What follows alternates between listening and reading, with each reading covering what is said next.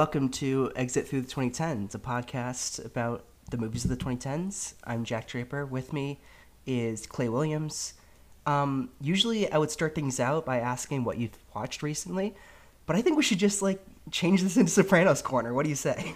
Yeah, I've been texting Jack a lot about, I've just started watching The Sopranos. I've been watching my good friends, Pussy, Polly Walnuts, Christopher, Tony, Meadow. And this is who you're watching with. Yes, these are the people I'm watching with. By the way, yes, exactly. I've taken parties every night. Yeah. Breaking any social restrictions with quarantine and everything. It's all now. Are they coming to Portland or are you going to New Jersey? They're coming to Portland. I would never step foot in New Jersey. Oh my god. Great. Now we've alienated our Jersey audience. No, it's not that. It's that if I stepped foot in New Jersey, I would get whacked because I'm not welcome there. This is true. This is fair. I've done a few things in New Jersey that I'm not proud of, so I'm not. It's not. I know safe you can't there. see it, but you have a wife beater on. I do have and a you're wife cold cuts in front of you. 100%. 100%. Yeah, you're smoking a cigar. It's a new look for you. I enjoy it. I've fully acclimated. I don't know if I've ever told this story, but one time I binge watched House, the show. There's a lot of guns behind you too. There's a lot of guns. There's a pizza stapled to the wall. I once binge watched the medical show House with Hugh Laurie, and then when I got I was just sitting in my chair just watching a ton of it, and then when I got up, I was 15 or 16, and I was walking to the kitchen, and my mom looked at me why are you limping? And I'm and I did that unconsciously. I was just limping because I just watched so much House. Because he limps in that show. He has a whole Vicodin addiction and stuff, but he just limps. And so that just reminded me of acclimating to an actual show that you're binging. I just was limping for no apparent reason. Mm-hmm. But no, The Sopranos is great. It's a great show. What got you about House? What was the hook? House? He's a smart doctor. Nice. He has no. What if a doctor had no bedside manner and was pretty good at his job? That's House. But right.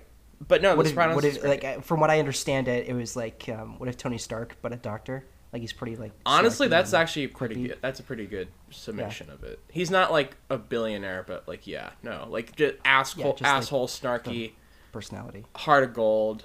Got it. Yeah, no, that works. But the Sopranos is great. I don't know what else to say about it. It's literally been talked to death about it. It's there's podcasts, right, there's this is nothing revolutionary. There's books, there's everything about it. It's a great show. It's I guess what I'm actually more surprised about when watching a show is how chill it is. I mean when you think of prestige dramas and prestige TV, I think of it a lot of times to me it's Breaking Bad is this prolonged anxiety attack. It's the most one of the most tense shows I've ever watched because it's just everything bad happens. There's not a time to be yeah, we're just chilling out with Walt and the boys, just cooking some meth. They're just chilling. Yeah. Total, it's all low key or whatever. I mean, there's certain maybe bottle episodes like The Fly or whatever. There's no really moments to bask in the glory. It's all just continuing the glory. Yeah, it's also continual down spiral of awful shit happening to people. So it's but The Sopranos, it's just a lot of times it's just them hanging out and doing Al Pacino impressions, and I'm just this rocks. This is cool. Just yeah, absolutely. It's comforting. I didn't know it was going to be comforting. And I think the main difference between Breaking Bad and Sopranos, you see, oh my God, Walter go from how Vince Gilligan describes it. Oh my God, Mr. Rogers to Scarface. And it's that's the gradual progression to dork to mafia boss. And I think Walt just reclaims this ego that's always been there, right? But it grows over time in the show, and you start to dislike him more and more as the show progresses. And when that line is that he breaks is all up to the viewer. But with Tony, he's just sad. Yeah. He just has a lot of undealt with issues that you start to deal with. He's kind of depressed. And he's also terrible. He's right. In that show always reminds you of it. And he has his rise and fall every episode. It's not just the entire show is just one big rise and then one big fall. I'm so bad. I'm not bad, but like I don't know. Sometimes I feel like I'm so bad at watching like shows about bad people because I'm such an empathetic person. Because by episode 1, I'm like, he's not that bad. I mean, he just kills a few people. Yeah. Like he's fine. Like he still has like a more like I just justify all his actions. I'm like, well, it's the job. He has to kill people once in a while. Who doesn't? Yeah. I mean, Yeah. he's sad. Like, Right. Exactly. how mean can you be if someone's sad about it? Yeah. He just needs to let the sadness out. And you know? I mean, so I feel like the great thing about that show is like the moment you meet his mother, you're like, yeah, no, I would kill people too. I definitely like just if I was raised by that witch, I would definitely murder people. Olivia is one of the most despicable Can't wait until she television dies. characters. I know she dies at some point because the actress dies, and I'm not R.I.P. the actress, but that character literally needs a. I don't know how she dies in the show, but I cannot wait. It's gonna be so great. Right. She's definitely I don't know how to say it, from a generation. Right. That's Right. Yeah. That's the one way you can. But I also I'm not annoyed with any of the family members, which I was worried about. I'm not annoyed with AJ or Meadow or his sister or whatever. Like they're still like, no, these are pretty cool characters. I think Carm. Okay, you've met Janice. Yeah. Yeah. Janice is great. Yeah. Carm is great. I love her. Carm's excellent. Yeah. Edie Falco is tremendous. Like so good. She's just. I mean, everyone's performance. They're just also sometimes a hoot. They're just like fun. They're just like, oh, it's cool. They're hanging out with these Italian Americans. This is great. And it's the family dinners that you can sort of catch up with them, and that's when you feel involved. Yeah. And people say gabagool sometimes. What's not to like? A, just all the Italian stereotypes you want. Like it's great. There's nothing wrong. Stop breaking my balls. Yeah, exactly. They say busting my balls like a lot, and like that's like a common line in a show that's like televised. Cool, great, 5 stars. I do think it's interesting when you see something that's so acclaimed and it's like the best. When you see like in Neon Lights, the best TV show ever. Right, It's kind of intimidating, but it's also satisfying when it lives up to it. Yeah. But it lives up to it in a way I wasn't expecting. Again, I just didn't realize how how much of like a comforting watch it would be. Like it's just like comfort food now. It's not like this perpetual state of like anxiety or like terribleness or like tragedy. It's just kind of like, hey, the boys are hanging out. Hey, what's going on? Hey, just that's all. I meant to tell you this, but my dad, one of his birthdays, he got a Sopranos cookbook.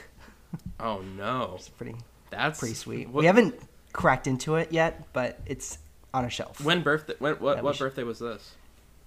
I forgot. It was recent though. Okay, so like 2 or a year ago or something like that. Something like that. Yeah. All right, man. Gonna cook a bunch of Italian dishes that a nice priest will come over and eat for you and talk about movies. Father Phil. Yeah, he's like a movie nerd who also like is thirsting for married women. He's a cool guy.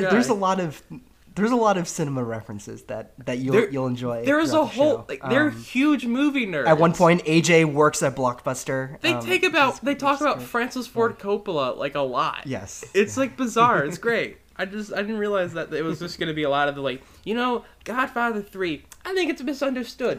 I think it's an all right movie. I'm just like, is this that scene when Silvio has the Pacino impression? Like, they phoned me back in. And it's just, I want to say, it's just good enough, but it's also just bad enough where it's hilarious. Like, it's not a great impression. You can tell the heart is there. Like, okay, he's got. Everyone loves it so much, but it's not like a perfect impression. It's not even necessarily that great of an impression, but he does it and everyone loves it so much, and he does it with such conviction that you're kind of like, this is great. It wins over a crowd. Yeah. All right, Soprano corner over. Okay, I can't wait for the next Sopranos corner. Guy Dolbey is here with us. Hello. How are you? Hello. Thank you for talking before you're introduced. We always encourage. Oh, sorry. Yeah, I didn't know if I'd interrupted. Yeah, you can always interrupt. No, please do. Always. Okay, perfect. What have you been watching recently? Yeah. What have you been watching recently? We just repeat each other the whole time. Yeah, that's what we do, actually. Yeah. Okay. That's what we do. Yeah. Is that what you do? It's what we do. It's what we do. Like, get into the dynamic. Okay, that's what it you is do. what we do. Yes. That's what you do. I've been watching far more TV recently than movies, unfortunately. But obviously, I went to the London Film Festival this weekend, so I got to see French Dispatch last night in Soho, which were both cool. I got to see Belle, which is the new Mamoru Hosoda, and that was really cool. But yeah, mostly TV, unfortunately. What TV? But I guess there was TV in the 2010s, so that's not... That's true. There was, actually. Yeah. Was there? Yeah, no, there was. No, Jack, do you remember? There was actually television. Yeah. Oh, yeah. So I've heard, yeah. Some even say a few TV shows are actually movies.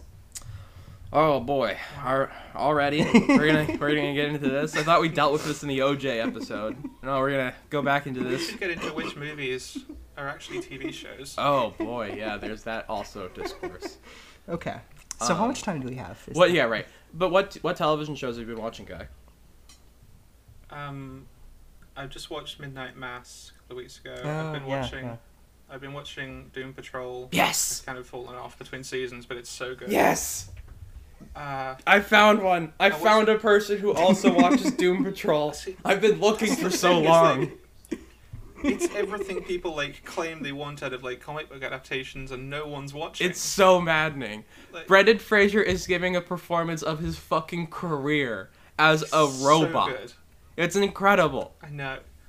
It's really funny how like the whole setup is, Brendan Fraser is just a voice actor. We're gonna get one scene of him. Then they find an excuse to just have him on screen as himself every episode because like great. If you have Brendan Fraser, why not? I love it. Yeah. I love it. And you get Matt Bonner, being like a mummy. It's great. It's a great show. Yeah. I just watched the other two, which is nice. It's a sitcom. It's so good. It's about like the two kind of adult siblings of this kid who gets very famous overnight, like over like releasing a song. So it's kind of like a spoof on like Justin Bieber, kind of like more modern TikTok funny. Stars. But it's about like it's written by Chris Kelly and Sarah Schneider, who until recently were like SNL head writers. So it's got a lot of like SNL cast members in it, but it's just about the kind of the two more unsuccessful siblings just like making it in New York as their younger brother is an insanely huge pop star. So it's so funny. Where's it like, available? I watched HBO I don't know Max. where it's available in the States. Mm-hmm. Nice. Yeah. It's like 20-minute episodes. I watched season 1 in a day. Oh, 20 minutes How did an you episode? like Last Night in Soho? Ooh, that's nice. I thought Last Night in Soho was like interesting because The nearly released. I think it's the last weekend in October. I think so. Pretty sure, yeah. At least in the US. It's well directed. Like it's the kind of like smart like camera work and filmmaking and stuff you'd expect from an Edgar Wright movie. But it's kind of missing the thing that made all his other films so good. Like, well, not all his other films, but like his best films. Like, the Cornetto trilogy are all about watching these normal people kind of actively involved in these situations. So it's like Shaun the Dead, what are we going to do about these zombies? Hot Fuzz, we need to solve a mystery. World's End, I'm very depressed. It's like, you kind of... Last Night in Soho is very good, but it kind of loses that at about the first hour because it's kind of like riffing on like horror movies. It becomes much more, just about things happening to the Thomasin McKenzie character, which it's still good in its own right, but like it's kind of not what you expect from an Edgar Wright film. It becomes a lot more like experiential. You don't kind of get into the headspace anymore, but I mean, obviously it's like it's really well directed, and like I'm a big fan of Doctor Who, so it was like vindicating to see Matt Smith on the screen again. Yes. It's been rough for us Matt Smith fans. I mean, if you don't watch The Crown, you're essentially fucked. Yeah, I did.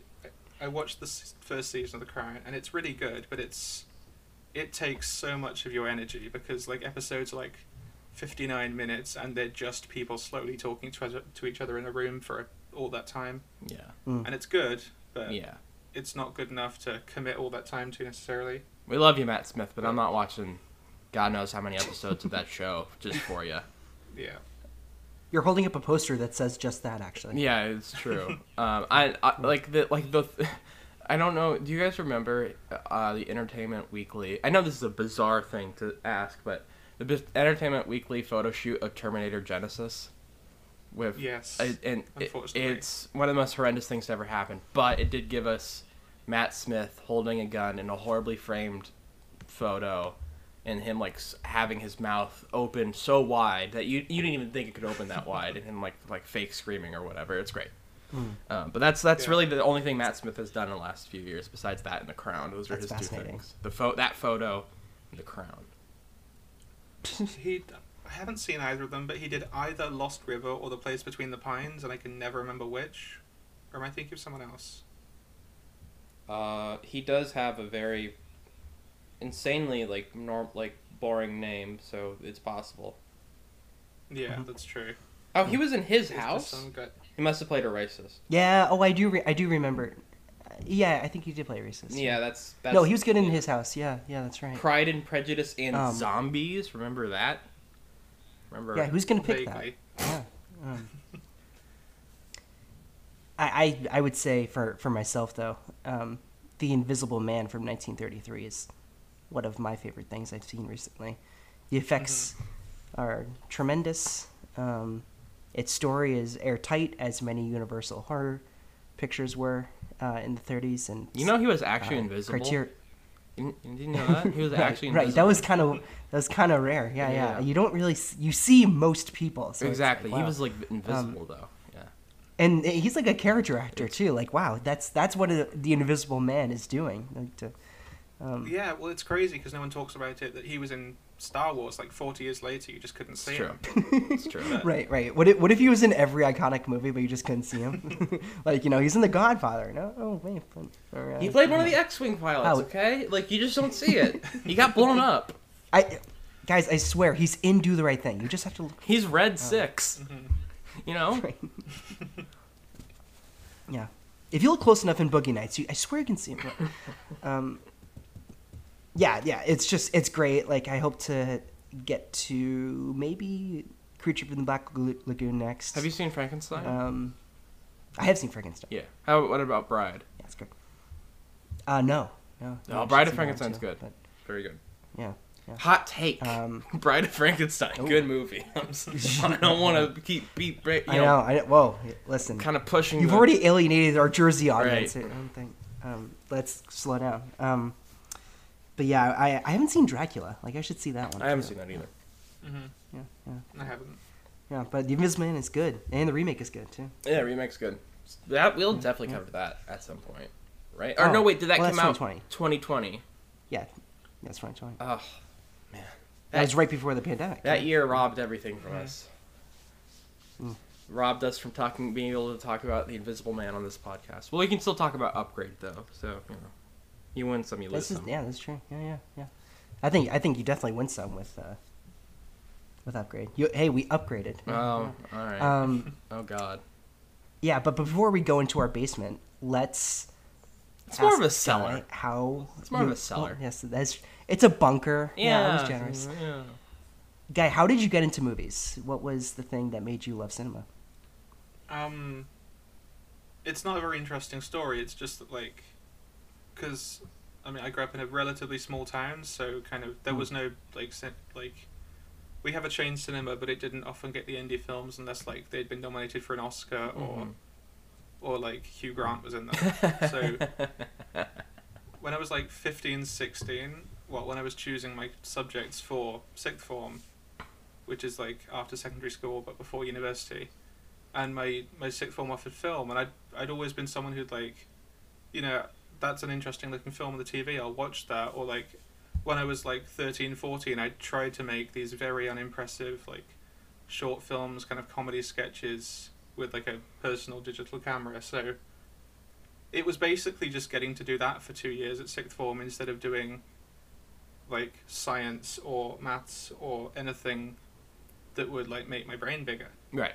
So, and then it was basically just a process of like, when I was like 16, 17, I was getting into film, but I was kind of doing a lot of like realizing how much stuff I'd missed. Like, so it was a process of kind of,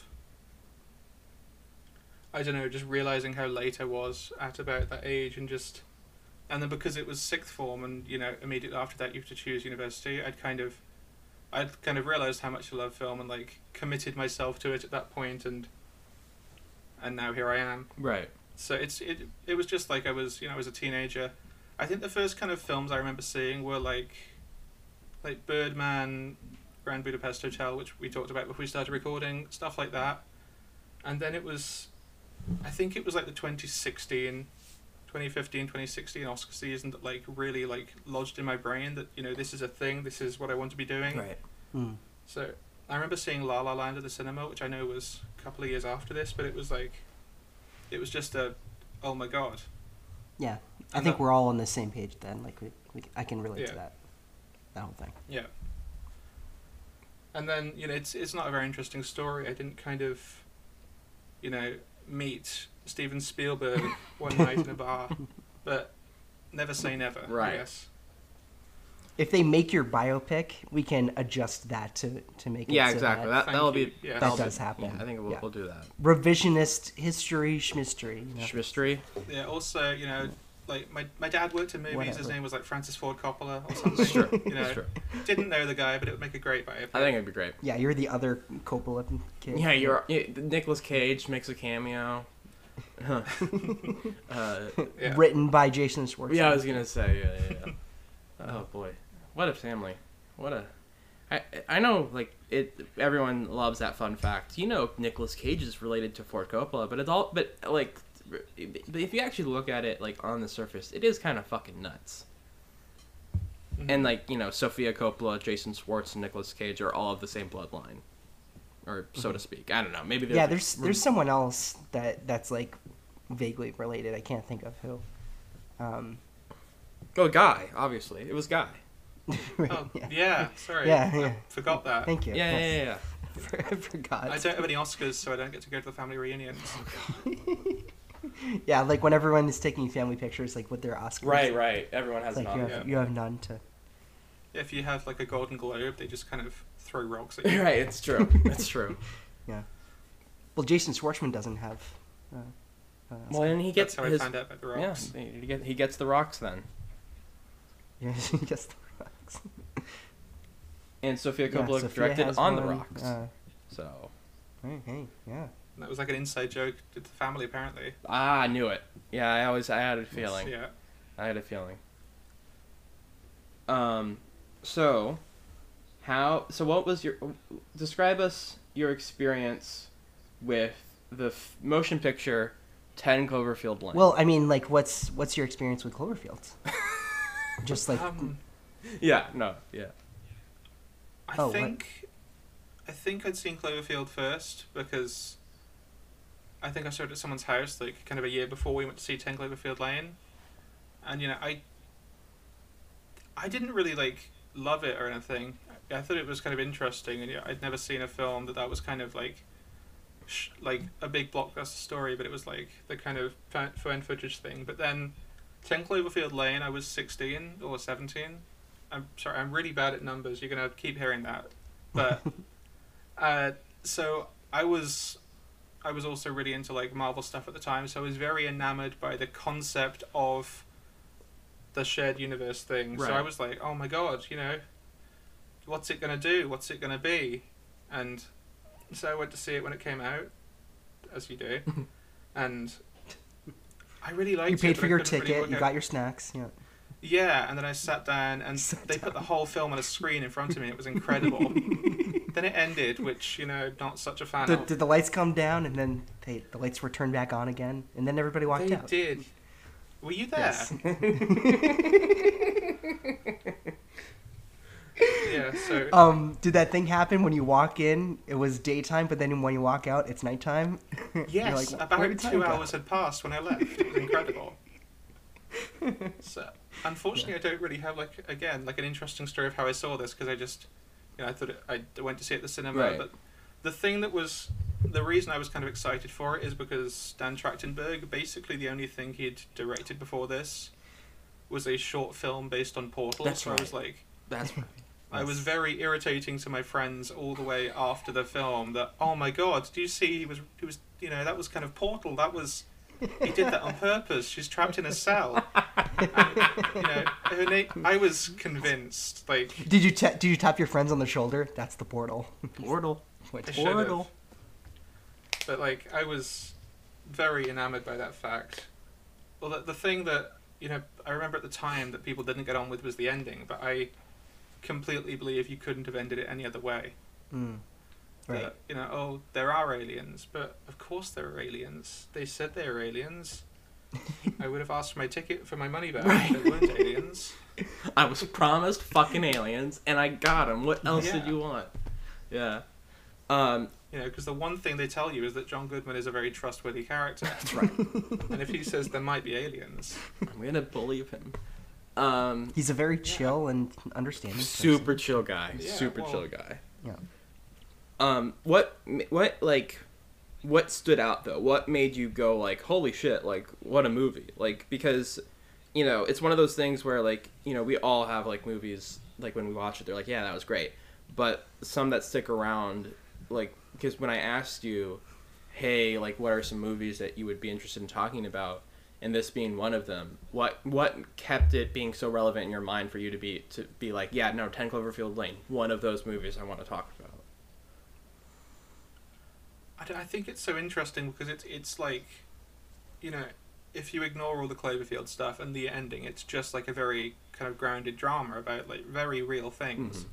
And the way it then ties all that back into the sci-fi nonsense and the aliens and the fact that it may or may not belong to some grander plan, I found that really interesting because it's an approach to like genre films you don't generally see, where it's entirely like built around the emotion of the central story, and then it's, oh, by the way, you've waited an hour and 40 minutes, here are some aliens as well. That's right.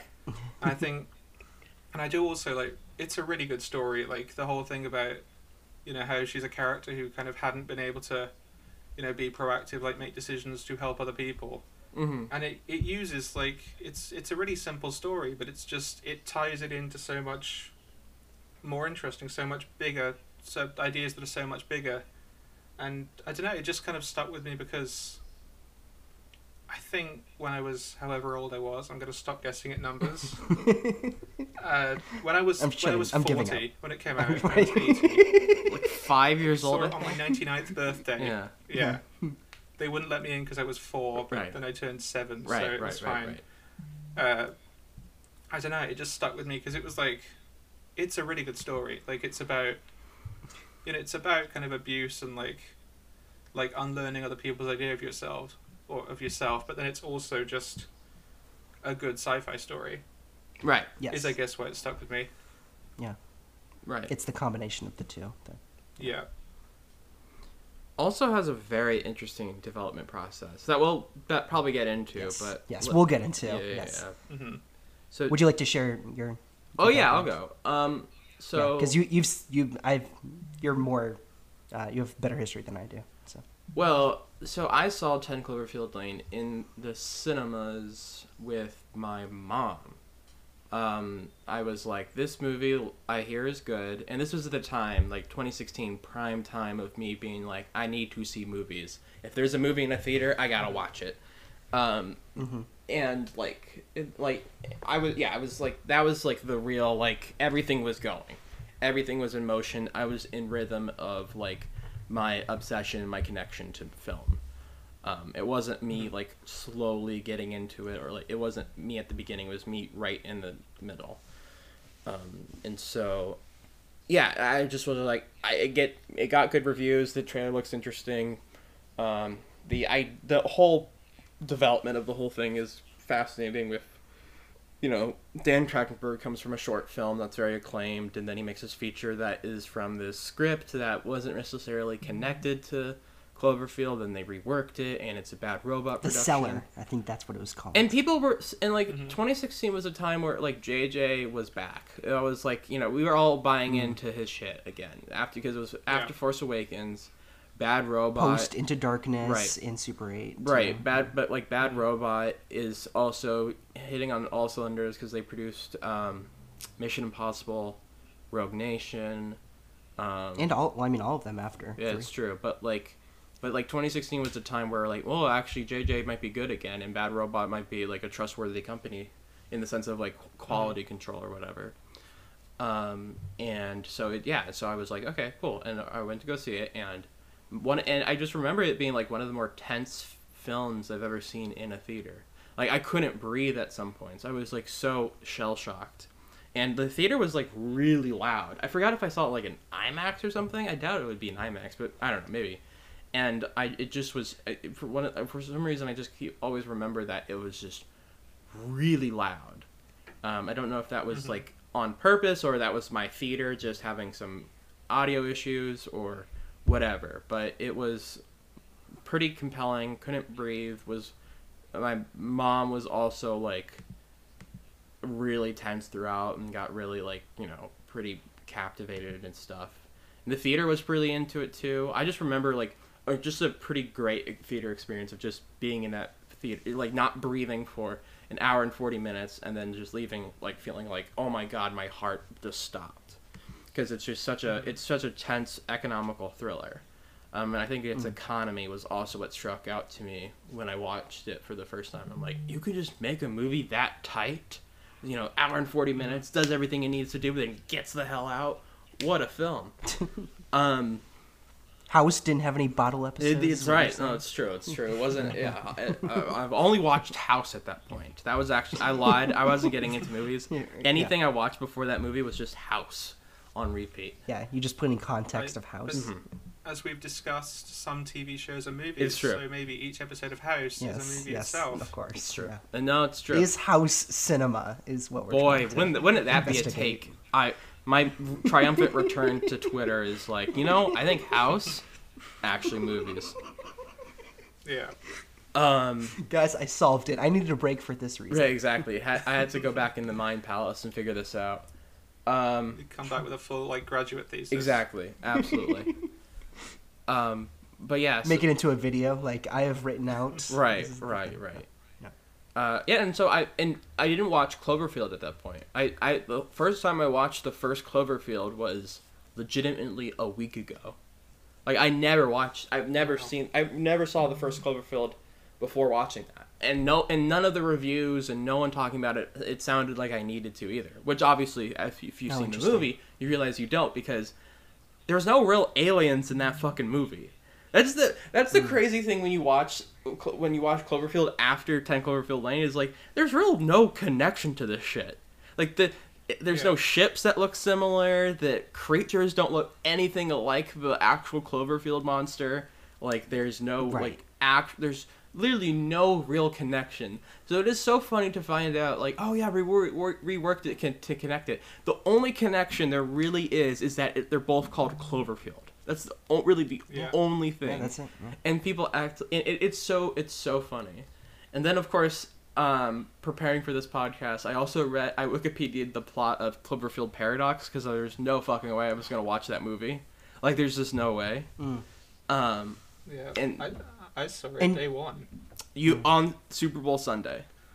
The Super Bowl Sunday. Well, I think next morning, because it dropped at like midnight here. That's right. But, yeah. But like the end of that film is basically them apologizing for the first two Cloverfield films not tying together in any way, because it's like a multiverse film. Yeah. So the ending is like, oh my god, we're sending monsters all throughout the multiverse, including aliens to 10 Cloverfield Lane, and then this one monster in Cloverfield, which they needed to apologize for, or not apologize, make up for, because the setup of Cloverfield is that the monster under the ocean was woken up by mining. Yeah, so the final shot is real nuanced and subdued, I'll say. Yeah. So then Cloverfield Paradox is like, we accidentally sent the monster to the first Cloverfield movie, but don't worry, it's underground and it's still sleeping until it gets woken up for that movie. So they really want you to believe it's all planned out. But also, like, in the past, so it also, the time travels because of the particle accelerator or whatever they call it. It's the particle accelerator. Yeah. That's what I thought. That's what I think it is. And so you, and just to, like, remind myself, you didn't see the original because you were like, oh, I guess I don't need to see it. Oh yeah, no, yeah, that, and into also I don't Cloverfield know, Lane. I was never sold on it. I mean, it was like found footage. I'm like, all right, cool. You never see the monster. That sounds like it kind of sucks. Then okay, whatever. Yeah. And then, but like, I don't know. But when I was preparing for this, I watched the first one. I'm like, no, this fucking rules. What are you guys It talking rules. No, it rules. This is great. It kind of whips. Yeah, it's like awesome. Like it like holds up scarily well. yeah, it's like great. It's really well made, and it's like we just did. It is so funny that we really like again. Coincidental City is we did the Blair Witch remake right before Population Us. Right, exactly. Yeah, thank you. But we did the remake of the Blair Witch, the Adam Wingard one, and we all in that entire episode we talked about found footage and like basically the wrong ways to make a found footage film, especially if you're like if you're remaking like such an acclaimed one like the Blair Witch Project. And so like watching like Cloverfield after we had that pretty intense discussion and like thorough discussion, a 3-hour long fucking discussion about found footage. It was actually really interesting to watch it because I'm like, oh yeah, this is like all the reasons we talked about. This is why this movie's good. It's like because it like uses the format to its advantage, and it also has one camera instead of fucking 8, which is just I honestly I realized how much I like really had a problem with that whole fucking movie. The thing about the one camera is that it's held by T.J. Miller, and I want to know how you felt. Thank you. I'm so glad you asked. I almost wanted to. I didn't write a letterbox review, but I almost wanted to write this. It's shocking that T.J. Miller doesn't ruin this movie. It's right, and that's sort of what blew him up a little bit before. Had to like be. Silicon What else was Valley there? I just know that's what he was. At least that's what he was famous for. I'm not sure if it was the first role. That and him being like a comedian, which is okay. But like so I was kind of shocked because I'm like he easily could have ruined this movie, and honestly I didn't know he was in that movie until I was watching it and I saw T.J. Miller. I'm like oh no, oh no. And he's in a lot of it. Yeah, he is, and he's not bad actually. He's like fine. I mean he's not like I think and I think it's because he's an unknown. Right. Then it kind of helps. If they made it 5 years later, every other line he had would be, "This is like." That looks like a dinosaur fucked a power line. And he'd say that 30 times. It's true. Right. He'd just be T.J. Miller from shut Deadpool. the fuck up? Right. Yeah. That's all he'd be. Yeah. Yeah, no, totally. No, but good movie. For myself, I felt like I've seen these movies before. Right. Even though I had never seen them. And I think that's what kind of repelled me. Not that I wasn't interested, but because I knew so much going in. But like, honestly, that applies to all three. Right. And I did see Paradox. Because we're not getting paid for this, right? Was bored. Right. Yeah. You didn't have to do that. No, but I mean, no. It's not good. There's a lot wrong with the movie, and.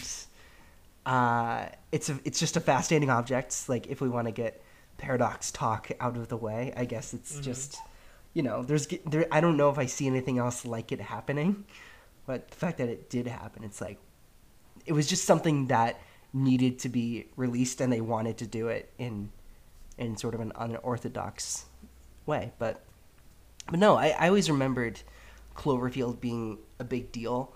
Like it was something that wasn't really divisive, and like everyone can kind of rally around how good it was.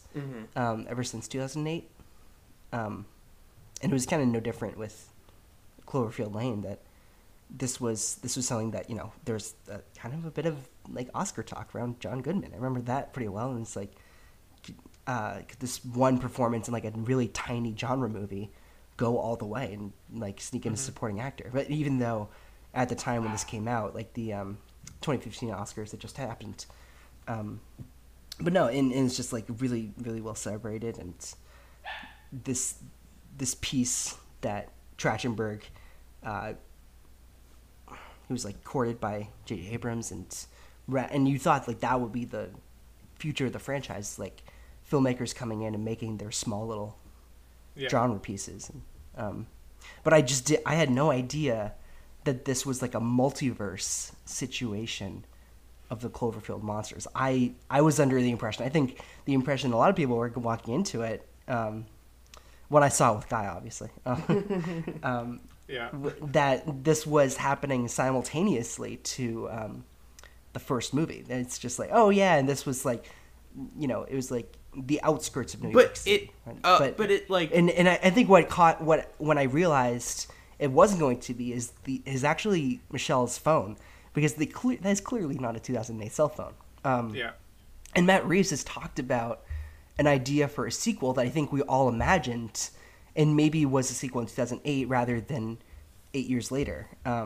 That moment on the Brooklyn Bridge in the original, when the camera pans around and you see someone else recording the ferry, I think it is, on fire, and then the camera pans around once more, and it's the headless Statue of Liberty, and then like the guy continues walking, and Reeves was talking about how that's like a separate movie happening while we're watching the one story happen that one night.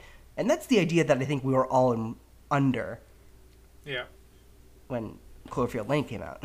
I think they are still making that movie. Like, they're making a proper Cloverfield 2.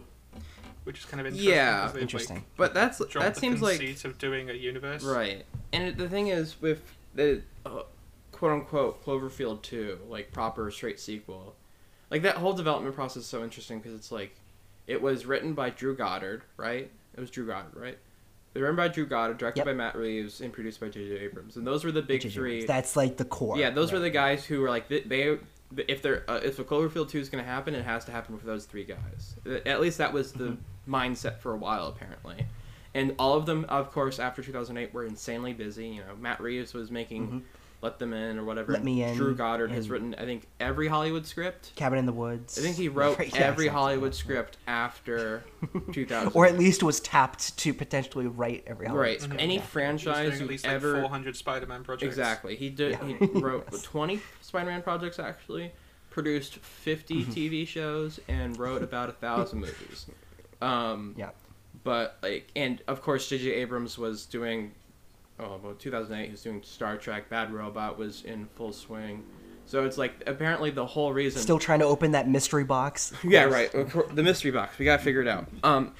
But the whole like, they were all. It's kind of a low blow in 2021, but you know. Yeah, fuck him. He made Rise of Skywalker. We can say whatever the Jeez. fuck we want about him.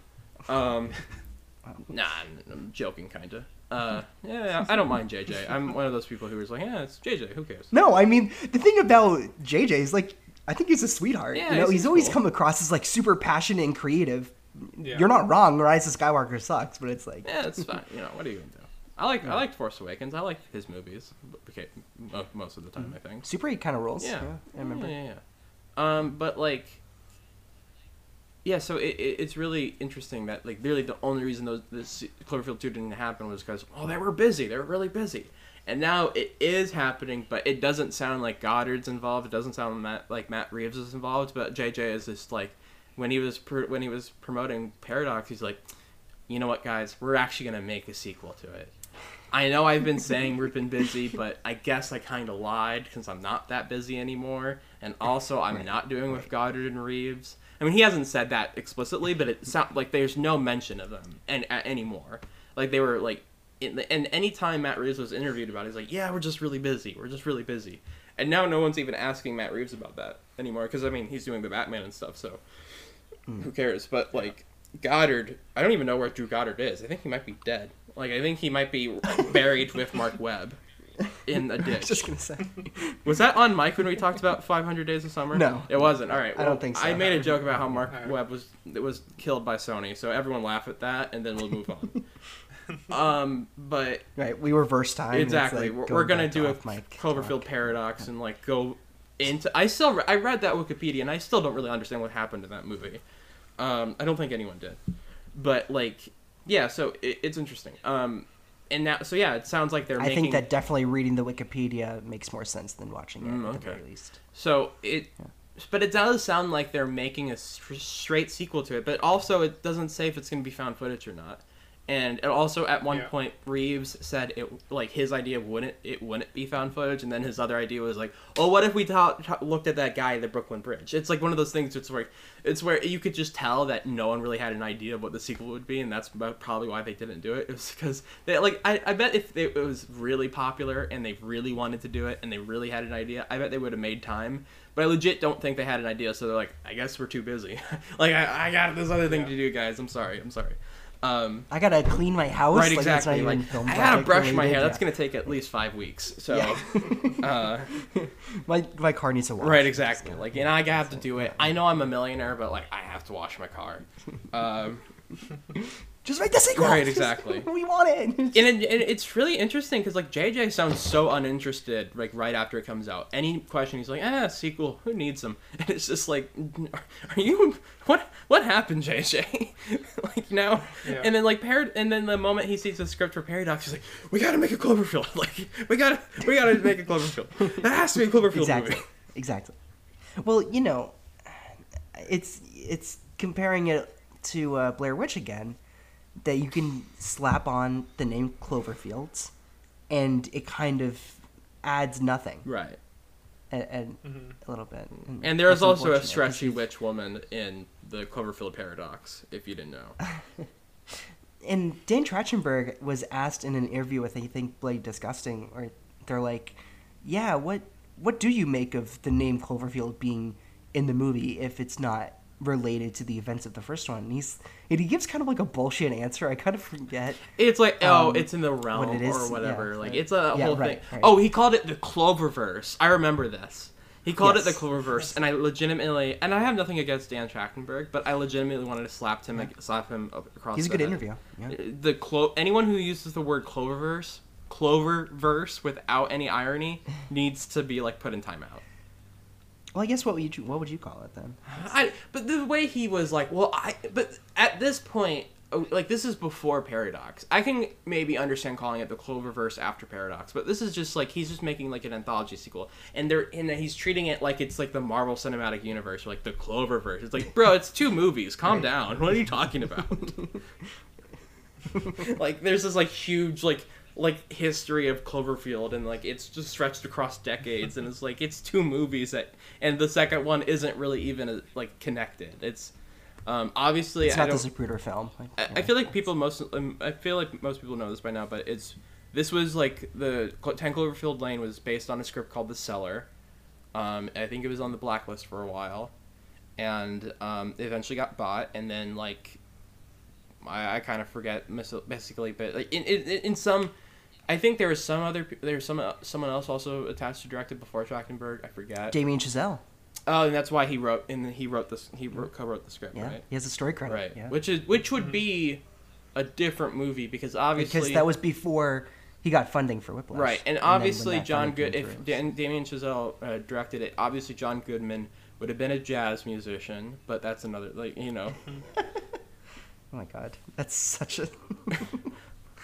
Am I wrong? At least you'll have like a pretty sweet like Linus Sandgren cinematography. Right. But yeah, so it's like, and it was reworked to become the 10 Cloverfield Lane. Then after Paradox, and Paradox followed almost the same exact structure, but it was called the God Particle. I think it was also on the blacklist. They bought it, they reworked it at the end, and it's like, it's so interesting. Like now you just expect. And there was this whole point, I think I've talked about this, where every Bad Robot production was like, is this a Cloverfield sequel? Like, it was so... Right. It became such a meme after 2018, where it's just like, is this secretly Cloverfield? I think it was Overlord that people were fully convinced right until it released that was going to be a Cloverfield movie. Yeah. I feel like I told this story already. That's a good movie. Yeah, it's a good movie. I feel like I've already told the story already. I think I actually even told it on last episode, but I'll just tell it again because I like to repeat myself. I was working for a movie survey company. We would show trailers, or like a marketing research, I guess would be a better way to put it. I was a marketing research company, and we would show trailers to people in a theater, like in a kiosk in the middle of the theater. Like, hey, watch this unfinished trailer. Tell us what you think. And for the Overlord one of the questions after we showed them the trailer was, do you think this is a sequel to Cloverfield? And I thought that was confirmation that it was. But also, I'm just imagining, like, do people even know what the fuck that is? Like Joe Schmo, who's just here to see, like, Avengers 27, is, like, gonna think, oh, Cloverfield, yes, the Cloververse, as Dan Trachtenberg once called it. But yeah, no, it was interesting, because it's just, like, and at the time I was telling people, it must be Cloverfield related, guys. I have inside knowledge, because why else would they ask that question? And then obviously it wasn't. I'm just like, I'm an idiot. Sorry. Guys, Overlord, it's actually a Cloverfield movie. Right. Trust me. Yeah. Trust me. And I mean, honestly, at that point, it's like since that particle accelerator thing in Paradox, it's like apparently that's affected all time streams and all Earths. So fuck it. It could I guess it like with that logic, it could be fucking like Cloverfield movie. Mm-hmm. Yeah. Mm. I mean, the thing about calling it the Cloververse is that it has one more movie than the average like cinematic universe in Hollywood. It's true. I think it's more deserving of Cloververse than Dark Universe is, or than the Mummy is of the Dark Universe. Right. And R.I.P. Even the Godzilla Dark King Kong universe. Yeah. Mm. R.I.P. the Dark Universe. We miss you. But I mean, throwing Cloverfield onto a movie was just JJ, I believe, just trying to get a little bit more financially successful, even if they did have intentions to somehow connect them. Yeah. And I guess that sort of worked, right? Like, well, yeah. I mean, it worked for 10 Cloverfield Lane for sure. And that was also, I think, the screenwriter for God Particle, the original script before Paradox. I think either them or the director who directed that were asked, basically... Julius Ona. Yeah, basically asked... Because I remember this after last episode. Right. He was basically asked... Filmmaker, yeah. Or one of them, I forget, it was the screenwriter director, was asked, well, why is it a Cloverfield movie? It's like, and they gave, like, a pretty legitimate answer. It's like, how many, like, independent sci-fi films based on, like, some pretty heavy material are going to get financing without, like, having a connection to a universe? Which is a depressing-ass fucking statement, but was kind of true. Yeah. But I don't think that movie was at all... Like, I think the only reason that movie exists, and again, we talked about this already, because of that marketing strategy, which I can only imagine the person at Netflix who suggested that, he had to have gotten, like, I don't know, like, all of the massages he's ever wanted. Like, basically every perk known to man. Like, he's actually crowned king of Netflix when he suggested that. Mm. Yeah. And, like, when I went back and tried to watch Paradox, I was reminded that it was from the filmmaker of Loose, which is a movie I kind of like. Yeah. It's just like Loose is actually kind of a nice rebound. Great bounce back. Something like that. That doesn't happen that often. Following year, yeah. Like yeah. usually that kind of. You would think that something as big of a failure as Paradox, you'd be thrown in director's jail and the keys locked away. Right, exactly. You would think that that's the end of their career. They would now direct television. Mm-hmm. They would direct like 5 episodes of Queen Latifah's The Equalizer or whatever. And no offense. This is basically what has. This is basically or 5 episodes of the other 2. The other hey, the other 2 doesn't deserve that. Yeah. I think like since trying to do a callback. Since 10 Cloverfield Lane, like Dan Trachtenberg has done the pilot of The Boys and a Black Mirror episode and like very little else. So that's kind of exactly what happened to him. Dan Trachtenberg's episode of Black Mirror is excellent. Which one is that? Is it season 3 or It's 2? the Wyatt Russell one. It's Playtest. the future of video games. Yeah, it's called Playtest, where it's essentially like video games acting as like a simulation of your own memories. Which season? Yeah. But it's season 3. Okay. I love Wyatt Russell, so this is good to know. No, yeah. I mean, up until season... those first 4 Black Mirror seasons are pretty great. The Boys pilot is good as well, so it's like at least it's it's one of those things where like like when the TV that like directors who are kind of lost in translation, like the television the director is like some CBS show or whatever, that's kind of like fine, and you're glad to see at least he's directing like good things, like exactly. Yeah, I think he'll be around. Yeah. Well, I mean he is making a Predator movie. Do you guys know this? Stop it. Oh. Stop. No, this is a joke. No, he's making it's done. It's in post-production. It actually sounds pretty good, too.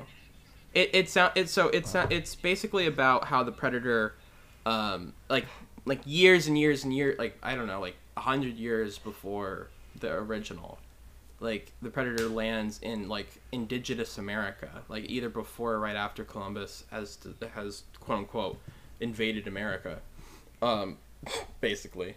But like he finds this and the Predator fights this indigenous tribe or whatever, and apparently he's not like whitewashing it, he's casting like native actors and stuff like that, so it's, I don't know, it could be interesting. I believe you, but this really does sound like a fake movie. Really. Of course it is, and it's and it's called right now Skull. It's not. I don't think it's called Predator yet, but it's a Predator movie, but it's called Skull. I hate it. Did you know this guy? When you said he was doing Predator, I felt like I'd heard that, but then when you started describing it, it sounded fake, and then I looked it up and it was real. So that was a roller coaster. Yep. But... And it's done. It's made. It was filmed, baby. It's coming. It's in the can. And at least that sounds more interesting. And I love Shane Black. I mean, well, love maybe is a strong term, but I like Shane Black a lot. But even this sounds much better in like idea wise than whatever the fuck he made. Like, like this doesn't feel like a legacy. It's the thing is like, at least this isn't like Ghostbusters Afterlife or whatever. It's not like finding old Arnold's kid or whatever and being like, you have a legacy to kill predators. You like, or whatever. It's not going to erase every sequel except for the good one. Right, exactly. I mean, honestly, I don't know. Like, it could be anything. Like, so, who knows? Maybe it'll connect to Paul Anderson's Alien versus Predator. Which is good, by the way.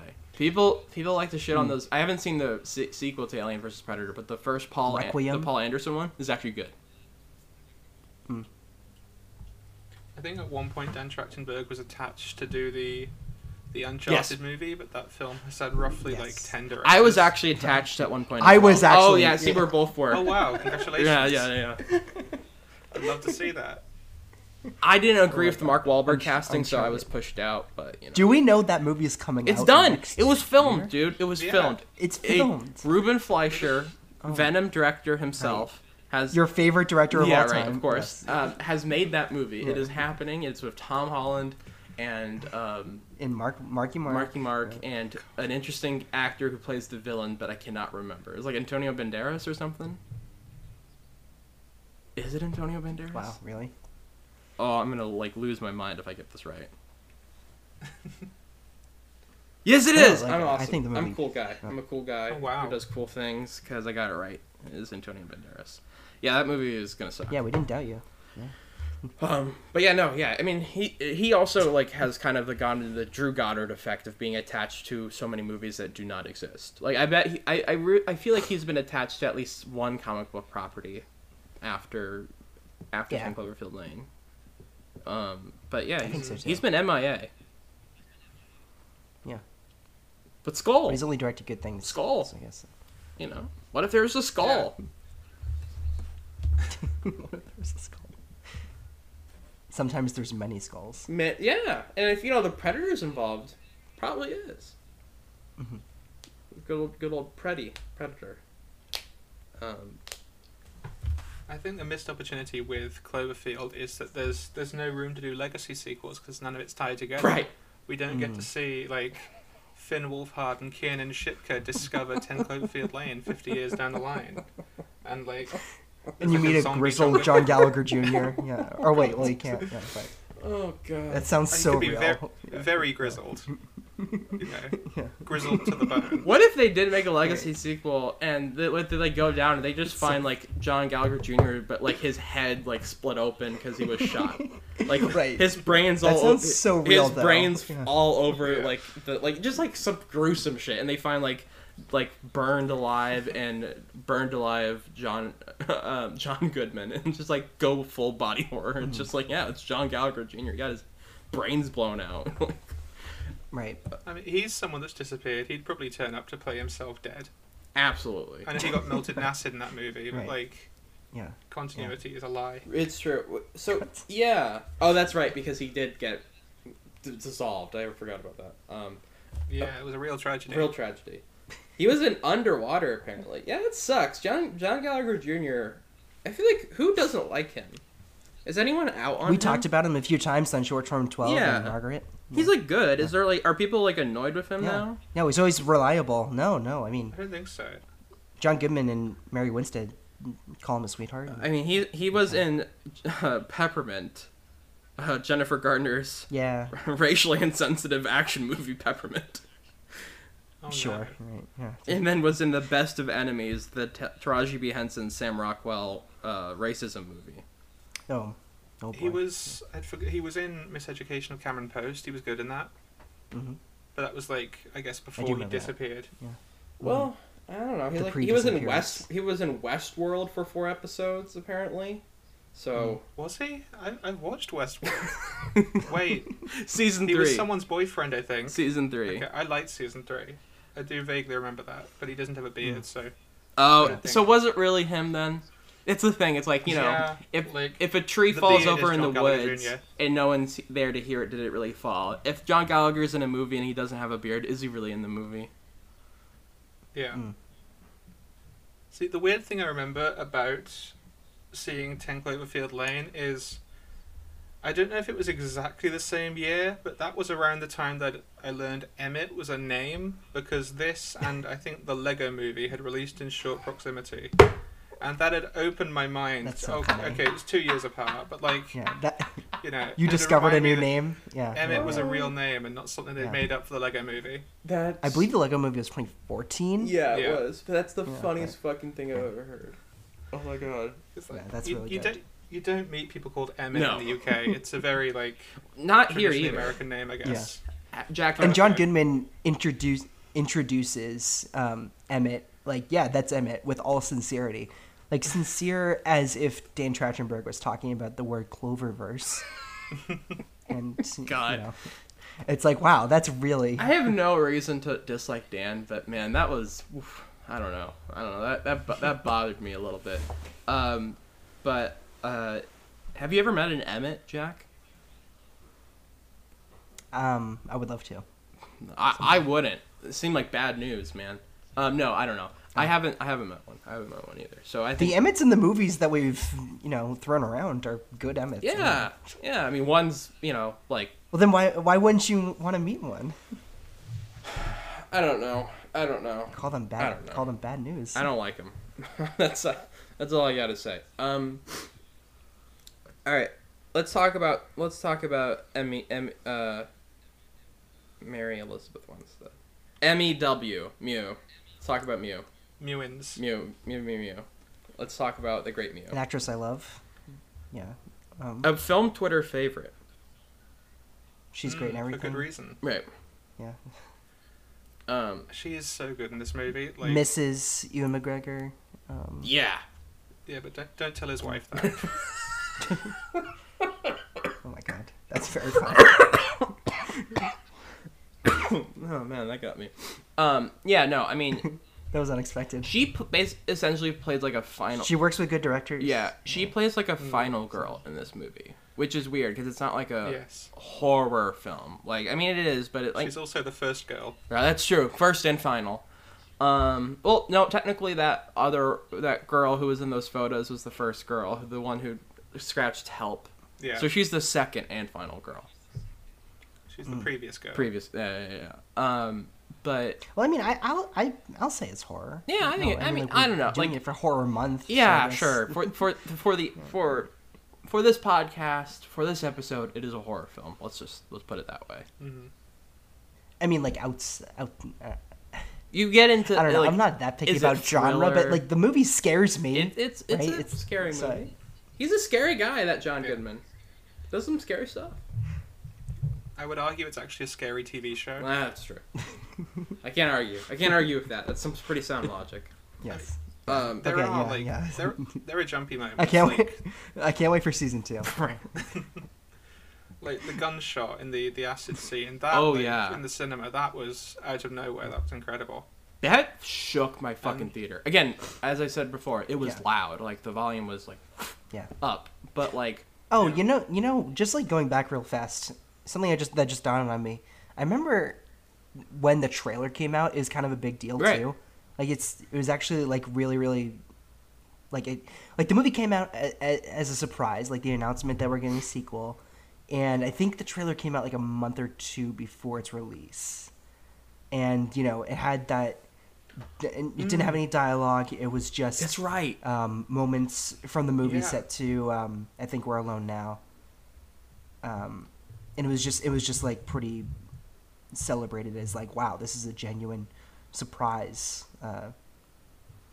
release. But I mean, it came out in March. I always think of this as a February Mm-hmm. movie. I don't know why. It has February vibes because it's one of those things where when a movie surprises this much, you don't think of it as like a summer film. I don't think you do, at least, because if it's like, oh, this movie came out of nowhere and it was a huge success, it must come out during like a dead month or whatever.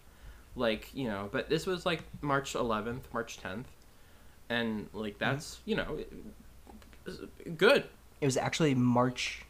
Yeah, it was March 10th. It was March 10th, Jack. You didn't have to correct me on that one, Mr. Draper. All right. Sorry, not to be rude, but I think it was March 10th. Okay. Well, all right. Oh, if Guy says it, no, Guy's right. No, Guy's right. Yeah, so I've heard. Yeah. Okay. Yeah, Guy can correct you. I can't. Right. That's actually the actually the rule. So, sorry. That wasn't the contract I was signed. That's right. Yeah, I have your signature here. Yeah. But And actually, Clay was really threatening about the signature on the contract because of all the Sopranos you're watching. well, yeah. I mean, I did send Polly Walnuts to like knock on his door and be like, "Hey, sign the contract," and he left. Hey, wise guy. Hey, you want to sign the Read contract? your John Hancock. Hey, you want to do it? You want to sign the It's kind of contract? incredible because I'm like an hour from the nearest airport, and that's an 8-hour flight. Polly Walnuts is But the G, that's man. commitment. He's an OG. He does what needs to be done. He's loyal. And he's also his name is Polly Walnuts, and that's pretty cool. You've got to have a sense of humor with a name like Paulie Walnuts. You really do. I just watched the episode Or where a he's gun. where they're in Italy. Like they go, like him, Christopher, and Tony go to Italy, and it's that whole episode. Polly Walnuts just be like, Italy, it's great, and he's just like talking to people like, hey, buongiorno, and like he's just like he's being like the most like American stereotype, and like people are asking like, what the fuck are you doing? He's like, I'm from America, and like and it's like great. But no, yeah. So Mary Elizabeth Winstead gives an incredible like physical performance. I when I was watching this, I was reminded of a film that they came out in 2019, so we could talk about at one point. But like, I was reminded of her and like of Samara Weaving in Ready or Not. Like just like a pure like physically driven performance of like, I need to accomplish this task in this way, and like really handsy. Does what needs to be done. It also portrays like pain in a really visceral way and like anxiety. There seems to be an awareness of the environment that the actress has. 100%. Pretty well. Mm-hmm. Well done. Yeah. So, just I going thought you were back gonna. I thought the 2019 movie you were gonna name is Gemini Man because Mary Elizabeth. Is in Oh, it. I forgot. I didn't see. I need to see that. I No, didn't watch yeah. that. Oh my Just going god, back for a second, the it's the best. the trailer for this was released alongside the Michael Bay Benghazi movie. That was Oh the my only way you God. could see it. Oh my god, I remember this. Yeah. That's right. That's kind of insane. For Wow. all the podcast listeners, which is all of you, since we don't release this on video, when the moment that guy said that, I put my hands over my mouth in shock because I That's insane. completely Yeah. forgot about that. 13 hours, the heroes of Benghazi. A very chill movie. Yeah. But yeah, no, I think when I think when Jack said that like it had been released as like it was a special thing that the trailer released, I knew it was something like you had to go and see a certain film. Right. The trailers were just there unannounced, but Because I think So- I can't imagine 13 Hours also being Paramount. well, No, maybe. it's- yeah, it's probably, I guess that makes sense now. What was the movie that the Tenet trailer got released to? Oh. wasn't it Rise of Skywalker? There was like a 10-minute preview. I think that was it. Yeah. that sounds right. It's so funny. All of those movies are like it's never as good as the trailer's always gonna be like if it's the exclusive trailer, they're like the trailer's always gonna be better than the actual fucking movie. Like there was one for First Man, I forget which one that was attached to, but that First Man was better than that movie that it was attached to. Same thing with Cloverfield Lane and all that kind of stuff. What if the Tenet preview made no sense to the movie it was attached to, like Portrait of a Lady on Fire? Right. You know. Right. It was like totally different demographics. But yeah, no, I think what was our exposure to Elizabeth Winstead before this movie? I think Scott Pilgrim, It had to be, right? or Sky maybe High. Fargo season 3. That was No, that was a year after. one of the first. It was the year after, but still, like. What about Death you, Proof Guy? could What be was your one of my exposure to first. Elizabeth Winstead? I think probably only Scott Pilgrim, unless there's something I'm forgetting. Beside, she was in Sky High, I think. Oh no, it was Swiss Army Man. Yeah, I think that might be it. But yeah, so I can't like she was someone I knew basically. Right. An actress. You're like, oh, I know this actress. Yeah. Yeah. And Fargo was when I fell in love with her. That was definitely like Right. It's just such a dynamic role. I don't think I really Miss her knew so her from much. anything else besides this when I watched it. Because again, I watched this in theaters like day one, and I don't think I watched. And I'm not sure if I watched Pilgrim before or after. Apparently, I mean, she was in the Die Hard sequel, like Die Hard 4 and 5, and I did technically watch those movies when I before, and I did watch Sky High before Cloverfield Lane, but I don't remember. I didn't remember her as an actress or any of her her character at all in those movies. So Yeah. That's kind of insane. yeah, it's interesting. She's been around. People forget that she's been around for a while. She's not like this recent thing. She was in Death Proof and the Black Christmas remake, the first Black Christmas remake. Right. And Final Destination 3, which she's great in, by the way. Final Destination 3 is rules, and she's good in. Best one of the bunch. But yeah, she was in the Thing remake and all this stuff. But it does really feel like she hasn't been in a. I mean, I think it's just because. Yeah, she mostly done indies. Right. Yeah. I think it's just the She moment hasn't she does led Swiss many Army Man. blockbusters. She just become and then after Swiss Army Man, 10 Cloverfield Lane, after 10 Cloverfield Lane, Fargo season 3, season 3, and then Birds of Prey and stuff. And so I mean, Scott Pilgrim obviously was her her big breakout, but still I think I think she's just there was just a recent this decade I think was when she really blew up. This decade. Yeah, for sure.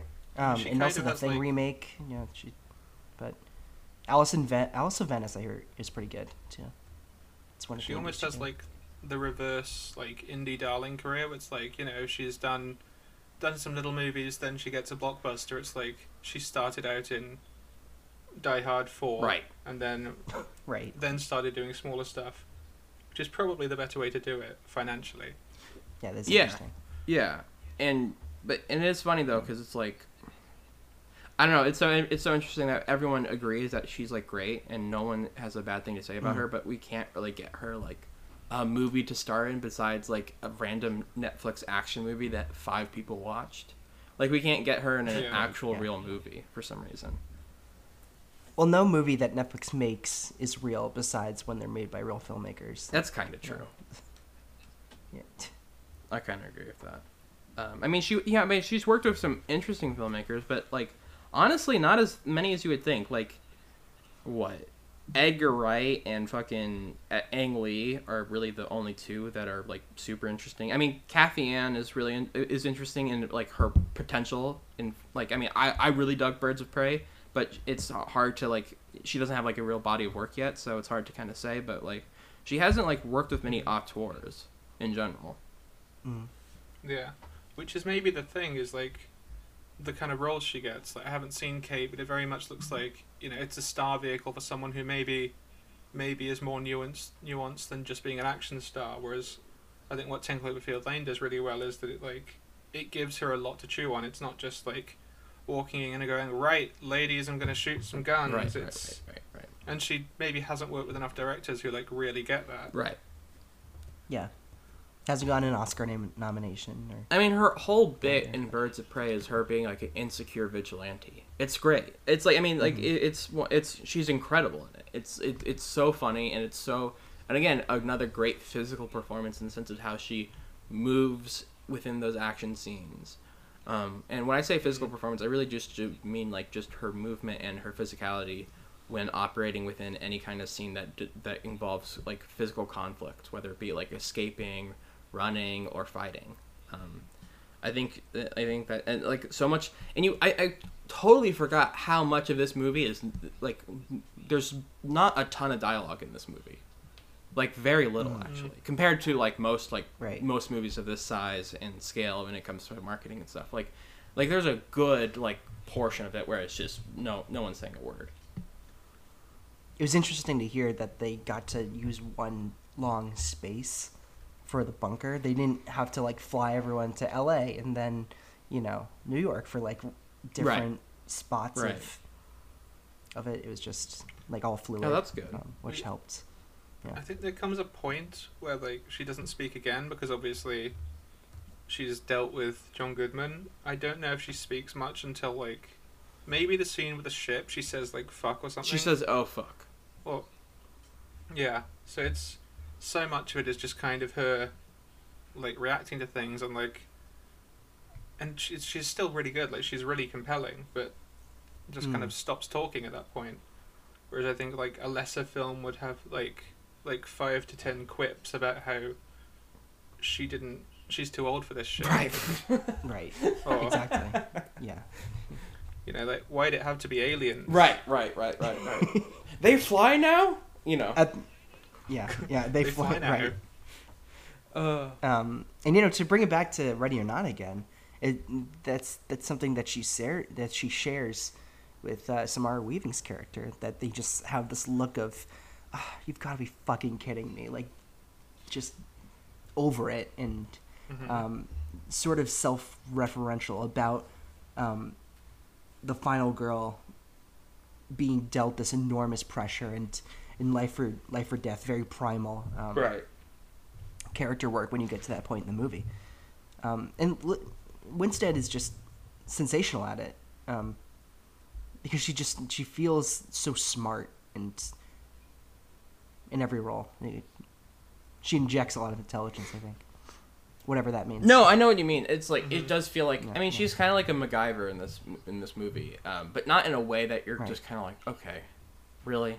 Like you're gonna you're gonna make a bomb out of like 2 corkscrews and a rain jacket. Like it's not like she becomes a MacGyver, but also I think there's a chance that you're like, oh, is there like a Stockholm syndrome type deal coming on here? And you at least for myself, you think both possibilities are remaining at all times. Right.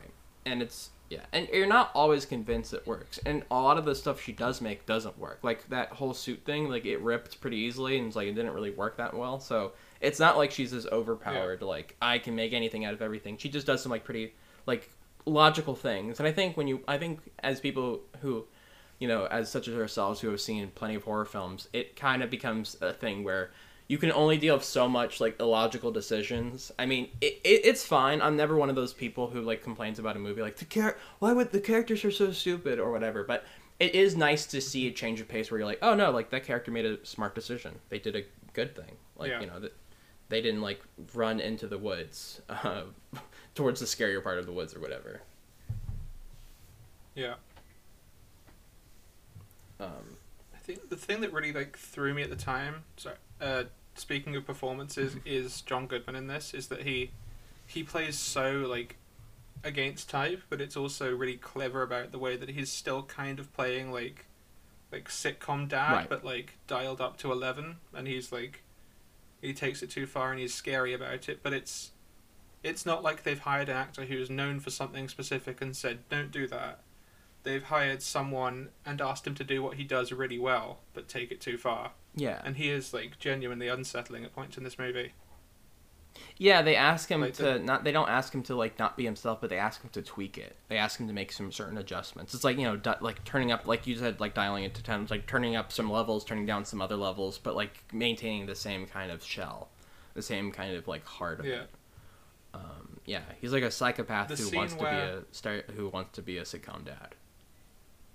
Yeah, the scene where they're playing, I forget the name of the game, but he's trying to guess Little Women, and he like refuses to see Michelle as a woman, Right. and it's like all these different like synonyms for girl, and it's so creepy because he thinks he's being a dad, yeah, and it's weird because it's someone that people have watched in that kind of role, but he's just it's just uncomfortable, and he is so good at that. And the scene when he like Emmett's gone and he's shaved his beard, and you can see what he thinks that means, but you can also see what else that might mean. That it's really unsettling. He's so good at this. It's pretty tragic too. Yeah, and, I think our on-screen relationship with Goodman kind of forces our empathy, and even though we're scared, we're also attracted because the fraternal figure has been with him for a long stretches of his career, and he's been in some of my favorite movies. So I can't deny John Goodman being like really owning this side of him, and it's like, oh gosh, it takes a lot of you to separate the comforting side, but also the terrifying side. Like, True Stories, Barton Fink, and Monsters Inc. and Bart. And, but Barton Fink those are all is the great. closest thing he's done to this movie, because Barton Fink, he does play like a psychopath. Yeah, Hell Hitler. Right. I haven't seen Barton Fink, but I should see Barton Fink. Yeah, he's great in That's it. pretty Yeah, another unsettling performance. But another performance where they use his warm and friendly mannerisms and twist it on its head. But this one, they never really try to make him like charming or anything. They make him like, sometimes they make him less violent and less aggressive than other times, but they never like say, he's just, he's actually friendly. When you look behind the curtain, he's just like, it's just sometimes he's more muted when he's just sometimes a little more subdued. And I think he really understood the part that Trachtenberg wanted him to go for very, very well. I'm glad that we're talking Goodman, because we've obviously talked about him in supporting roles like Argo and Bond. The Artist. Yeah, Atomic Blonde. Yeah, exactly. But his first starring role. I think part of what is so good about this is like, I wouldn't call it necessarily a mystery, but the whole idea of what's happened. You kind of want to he's the only source of information the film gives you about what could be going on. So there's, in the same way as like Michelle, you're kind of, he's got his own stuff going on, but you also need him as kind of, or not that she needs him in any like literal sense, but he is a source of information. He kind of like ties her to the rest of the world, and it's the same purpose he serves the story, is like, he's the only opportunity they have to know what's going on, and the only opportunity like the audience has to go on. And again, the fact that it's John Goodman, it's kind of a really clever usage of his character, because he's got a great he's got a Pixar voice. He's solid. Always want to listen to him. He's like the most lovable monster. Yeah, no, seriously, yeah. And I guess to take that further, kind of treats Michelle like Boo, just something. Oh, that's a good one. He'll never have, and But she's not a girl. She's like a grown woman. That's the back. whole thing. Yeah, Right, that's a good call. Yeah, I like that. It's unsettling. Yeah, I wonder. I forgot. I wouldn't mind if someone chose Monsters University. That'd be fun. Yeah, why not? I mean, we haven't. That would be funny if that was our first Pixar movie.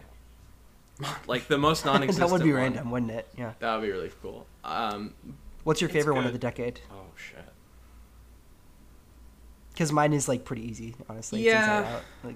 It's an easy Kind of call. hard to beat that one. Because most of them are sequels, like 80% Right. or something. Yeah, Inside Out's probably mine. What about you, Guy? Again, probably Inside Out, but I do really like Monsters Inc. because I think it's just like a really mature approach to doing. Oh no, a like sequel to a 2010's kids Pixar. movie. Monsters University. I mean. Yeah. Oh, I see. Yeah. Yeah, sorry. Because it's like, even though it's a kids movie, they could have just made it like, Mike and Sully the school years. Sully Yeah. was popular, but it's a really mature approach. The fact that they don't do well in school, they have to go and be janitors at the end, and they have to kind of work their way up. It's much more charming than it could have been. My answer is probably Inside Out, but I really like Monster University. Definitely, I want to see Coco. It'd be really funny if they take a more mature version. Mike Wazowski does a bunch of blow. Like It's on the CW. Right. Riverdale, it's back, but Monster Inc. form. HBO's Monsters University. Yeah, Mike Wazowski's played by Dylan O'Brien. Obviously. Yeah, God, Dylan O'Brien. That's funny.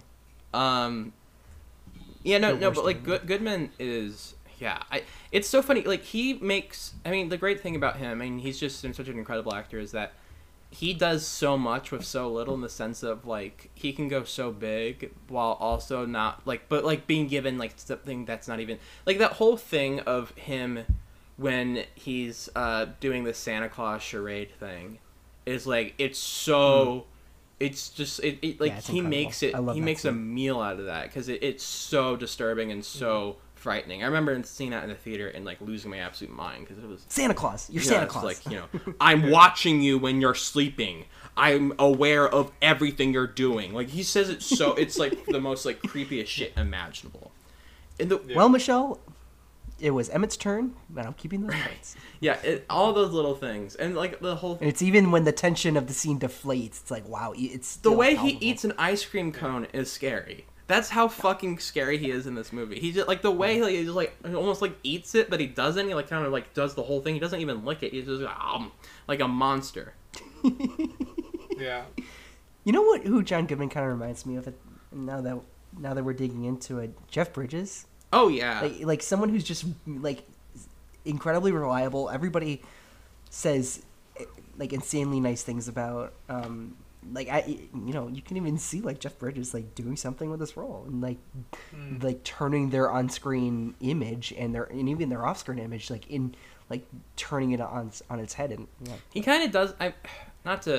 But Jeff Bridges also had an Oscar nomination this year. Right. I mean, he kind of does that in Iron Man. Tony Stark. I say that had a box of scraps in the middle of the desert. I mean. The Marvel, the MCU right now is just it's a meme.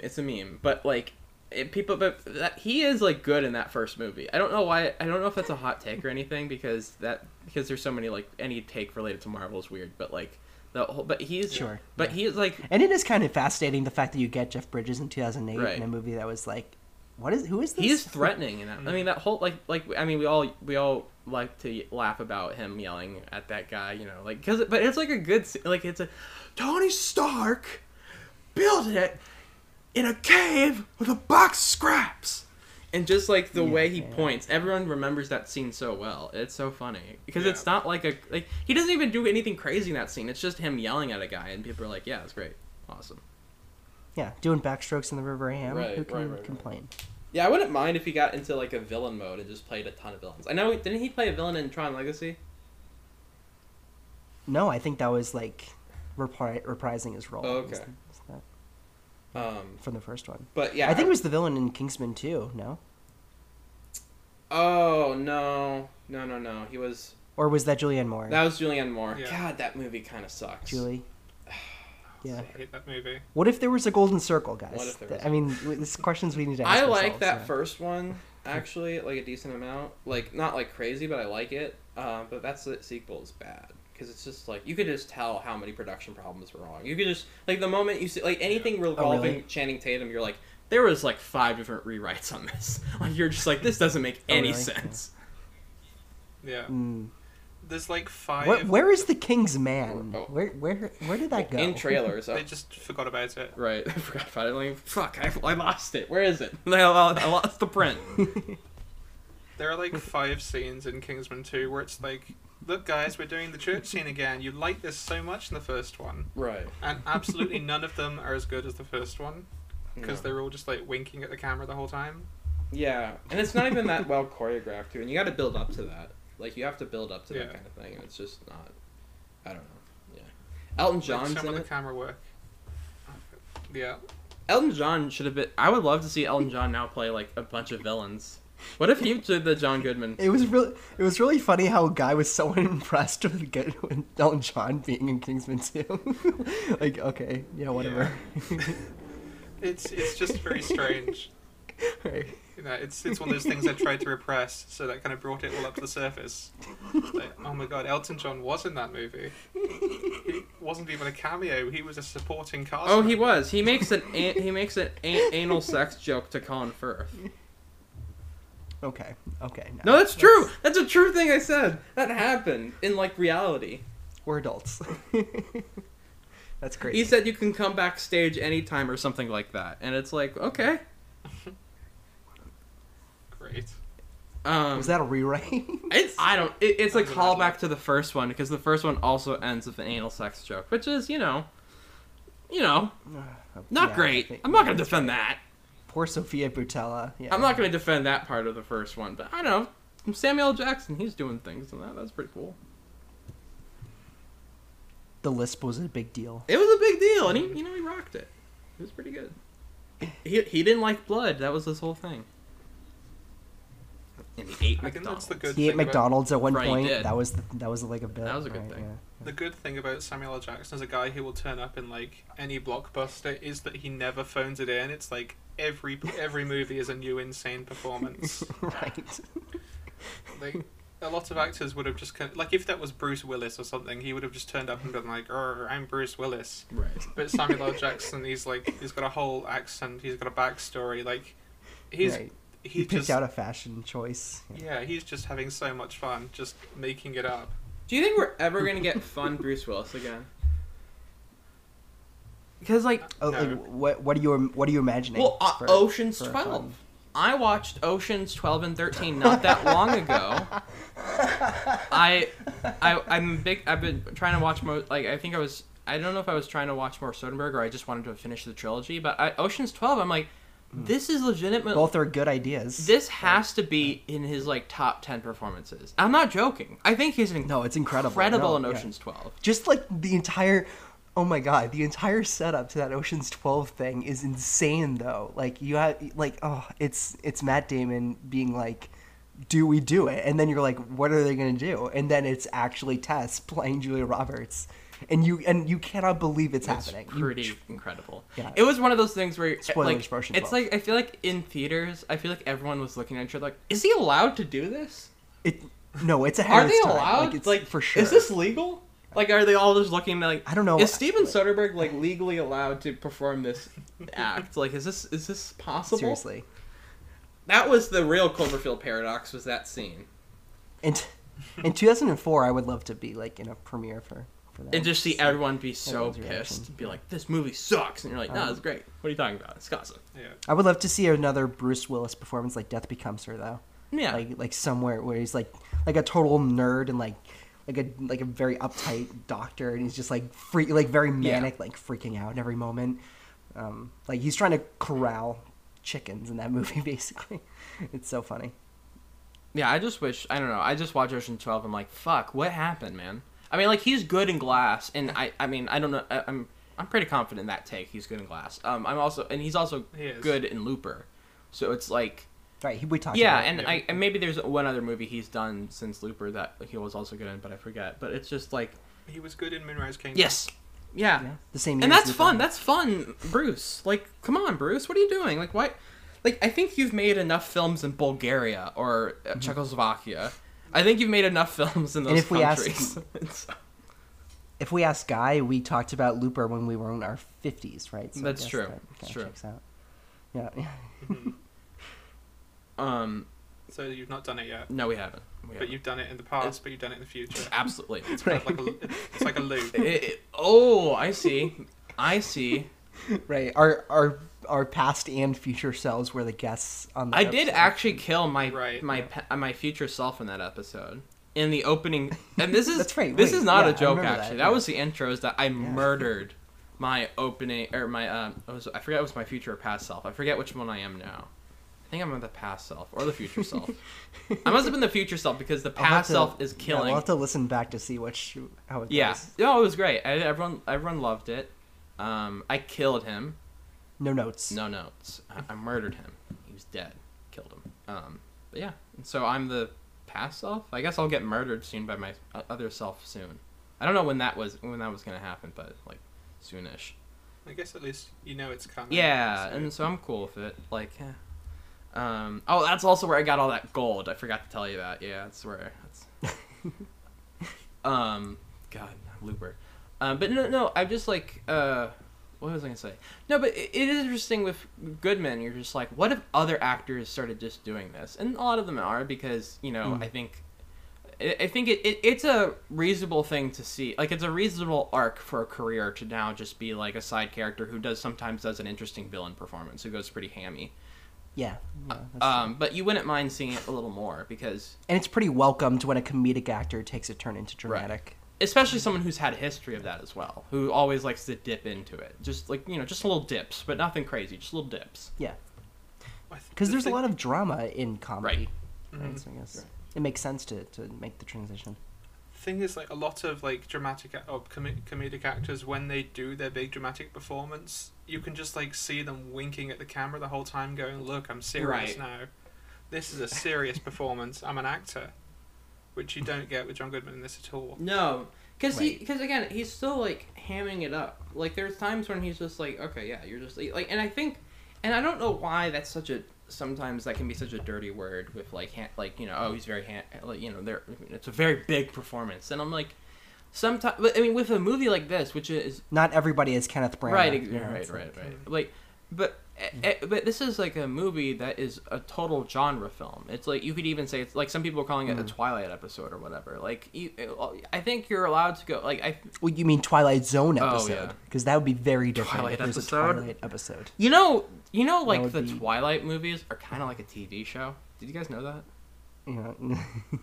If you think about it, I suppose so. Yeah, I think when you really just like put it in your head and you really like process it, it's kind of a TV show. Yeah. But like, so it is interesting that I don't know. I think we should sometimes just let these actors off the leash once in a while. Just let them do their thing. Like, just like let them go hog wild. Like, but I mean, I don't. Yeah. But it's never like, Goodman's never jarring in this. Not in a like, not out of out of tone. I mean, he's jarring as a character because he's like very intimidating, but not like, he doesn't like go outside of the movie. He still operates well within it. But he's allowed to go in every direction he wants. He understands the movie he's right. in. Yeah. Right. He's like Kathy Bates in Misery. Just protecting strangers from the outside world, even though they're going about it the totally wrong way. Just in feeling as though they can't be argued or negotiated with, because they're constantly right, especially with Emmett, who the character's name is Emmett, by the way. That's a name. And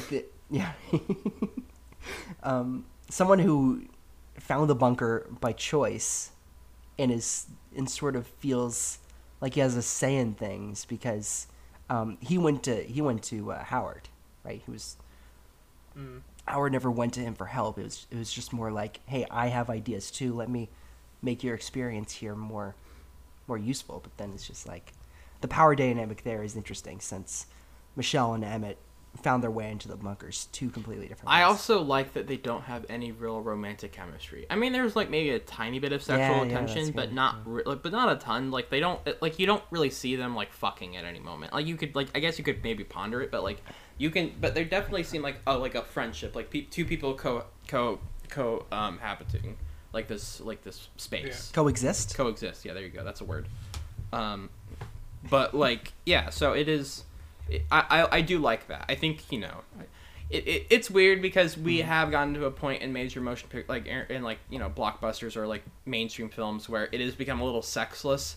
But I do think there should be an appreciation for like platonic relationships in films, because it's kind of, it can be a foreign subject at times, and I mean, of course, there's a balance. Like, you want to, like, we shouldn't like desexualize every film. Like, I feel like films should be allowed to be as sexy or as like have as much sex appeal as they want, but also erotic, and like bring back erotic thrillers, please. Like, but I think you all should be Well, I mean, allowed to, we're getting one soon with the new Adrian Lyne movie with Ben Affleck and Armin de Armas. Yeah, it's interesting.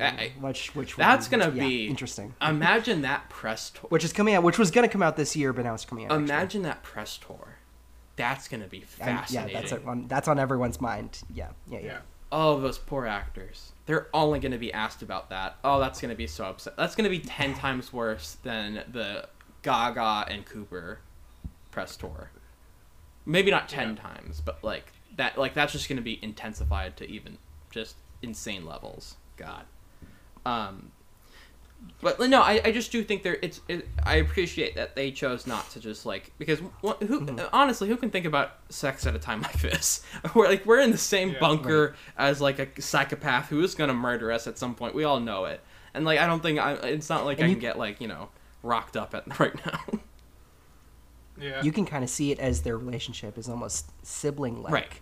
Just since the nuclear family, you can kind of see like Howard as the dad, and like nuclear family. That's smart, actually. Well, they're kind of like victims of circumstance in the same way people talk about like siblings in abusive households are kind of, they have their own situation, but it's like, they are sharing a space, but they're not necessarily sharing the same experiences, but they have the same. It's coming from the same place, and the way this kind of like deals with that, like frames those experiences through the narrative, it's kind of, it feels very intentional that they are almost like brother and sister, but Howard, as part of like Howard's whole thing is, so I'm not sure where this is going, but like it's like, I think it's kind of an intentional thing that they have, because they are also in conflict with Howard as a duo, which is something the film kind of touches on.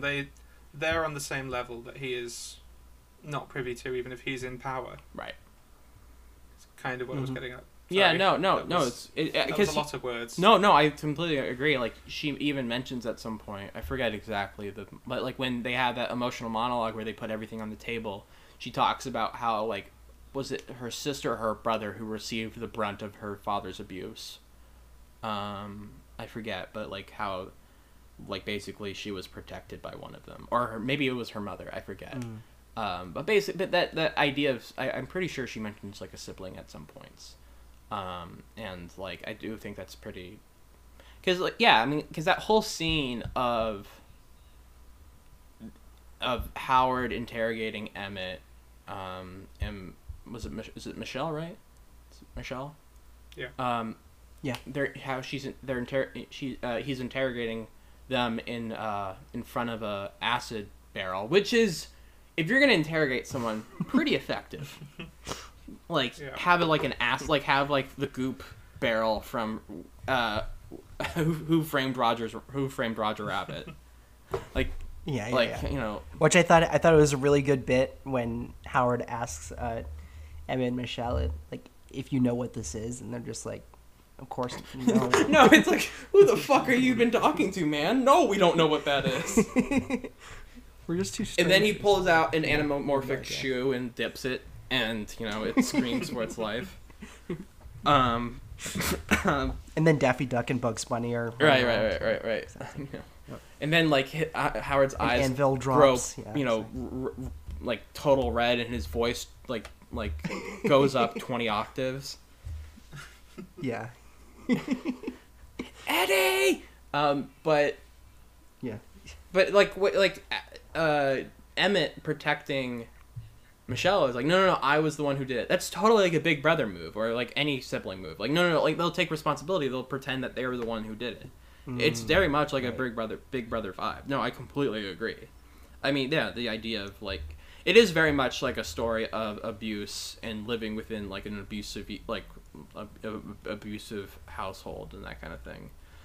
It's also like about like stop running, like, instead of running away, like fight and like be like confront, take the strength and misery of your life and like use it for like progressing forward and not running from things. It is like and I know that's such a cliche thing to say. It's actually about trauma, guys. But it is like, I do think it has, but it's not like upfront. Or as Vinnie Mancuso would say, it's about the loss of innocence. It's about the loss of innocence. But it is, but it's not like, again, that's like, it's all subtext. It isn't like just outright like, guys, it's about trauma. Look at it. It's like, right. It's pretty subtextual. Yeah. And I think that's where the Twilight Zone influence comes through. That, yes, I think the morality play can be easily spotted, but it wears on its sleeve, but it definitely has more on its mind rather than what it's just trying to say. It's efficient at telling its story and tackling its themes. Yep. This is why I think the ending works so well, because the whole story is about, like, on a very metaphorical level, it's about, like, John Goodman's idea of who she is. He is telling her how the world should be. Right. And the fact that, I think the criticism at the time was that there actually are aliens. Supposedly people read it as lending some, like value to his position, to the way he acted. But I think the fact that it gives Michelle one last choice to, like, fight for something, I think that works so much better than if she'd just kind of rode off into the sunset unclear of what was happening, because it's where the genre, the themes kind of tie with the text. Right. That it's about, like, he wants her to be something, and he's giving her the information that would make that happen, and she's taking that experiences, and it's not suddenly revealed that it was all false, but it's giving her the agency to act on that. She has an idea of the world, and she's becoming her in person. She's not kind of revealing everything she knew was false. Right. And I think that's why the ending works so well, is that it gives her that moment to, like, choose to, like, I mean, literally she, like, almost drives one way or the other. Right. I think that just works so well. Houston to Baton Rouge, which is so interesting. Yeah. That ending is so interesting. It's it's kind of like the Castaway ending, just like very obviously like the character is. Right. Right. No direction, but also many options. Yeah, they're choosing the lane. It is so interesting because when you watch that, you're like, well, that's the sequel, right? And then they're like, I don't know, probably not. Like, it's like, like her, like, fighting with a bunch of survivors in Houston or whatever, and, like, that's such a layup, and like, all right, so there's going to be, like, a 10 Cloverfield 2? It's like, nah, probably not, I don't know. Like, we were thinking about this paradox. Sort of? We were thinking about this paradox thing, like, God particle, what is it? We'll figure it out. And then we'll just make a sequel to the 2008 one, and then, 10 Cloverfield Lane, I don't know, it was alright. Like, this was Would it be 10 Cloverfield Lane? It didn't cost us much money. Or 11 Cloverfield Lane. Oh, God. The house next door. The house next What's happening with Howard's neighbors? Right, how are they? Are they okay? Probably not. Let's find out. No, it's that's funny. And also the thing is, like, about Howard, he wasn't right. He thought the entire air was contaminated. It was not. It was just, like, parts of it. Yeah. And also the thing is, he threw out an insane amount of theories of who could have possibly done it. He said the Russians, the North Koreans, and, like, aliens. So it's like, so it's not like he knew exactly what was happening. He just, it's just one of those things where it's like, a dystopian reality of, like the, I think the ending can be maybe... I understand why the ending is drawing for some, and it's maybe a little drawing for me. But, like... Yeah, I heard it was, like, divisive. Did you know aliens were going to show up, Jack? No. I'm trying to think if... It's good that you weren't spoiled. Like, I'm trying to think what I knew. Yeah, that's good. No, I knew that it was divisive in some part, but just why I think maybe I had known it at some time, right, and then forgot. But I had forgotten it when I was watching it. You know what I mean? Right. But I was gonna say something. Well, who did you think? Who did you think Goodman was telling the truth? I think throughout a majority of the time, I kept thinking that this was connected to Cloverfield, and it was only until I had seen or remembered Michelle's phone where it's like, this can't take place in 2008. Right. that was Yeah. for some reason that was the giveaway. And yeah, and I could see a reality that the government maybe threw a bomb in the air to like get rid of Cloverfield and Yeah, and- that would and have then, been. like, Yeah, that's definitely an had idea. like a Chernobyl type deal to eradicate it. But no, I'm kind of like, as the viewer, you're put in the position of Emmett and Michelle, that you're taking Howard at his word, and it could be none of this or all of Right. it. And I love the moment when Emmett was like, "Wait, which Korea is the evil one? South Korea? Yeah, that so one." funny. Yeah, that's good. Yeah. And I think part of what works. I'm sorry. no, go ahead. I think part of what works so well about like Howard's lies is they're all very specific about like, it's not the fact that it's like the air is toxic, you can't go out there because it's what's best for you to stay here. It's a very specific kind of controlling that he does. It's not just about like, you might be in danger. It's about, I am the only person who can possibly keep you safe because the world is like scary and will hurt you, whereas you could rely on me. Right. And it's a really specific part of the script that he's like so manipulative in that way, and I think it just works really well to like tie it all together, that it's because it's using like ideas from sci-fi, but it's kind of bringing them from this character. Yeah, and it's also like, this is like the best thing to ever happen to him was this tragedy, like, because it's like, everything I thought was validated. I am now like, I can now have this psychotic relationship with this girl and pretend that she's like my daughter, and I can also never leave because I have like, You finally have a fixation. yeah, like everything he's wanted to come true has actually come true, like, because he has no real regard for human life. He just has this weird. Right. And I do like, again, you never find out if he was really telling the truth about like, was there an actual daughter?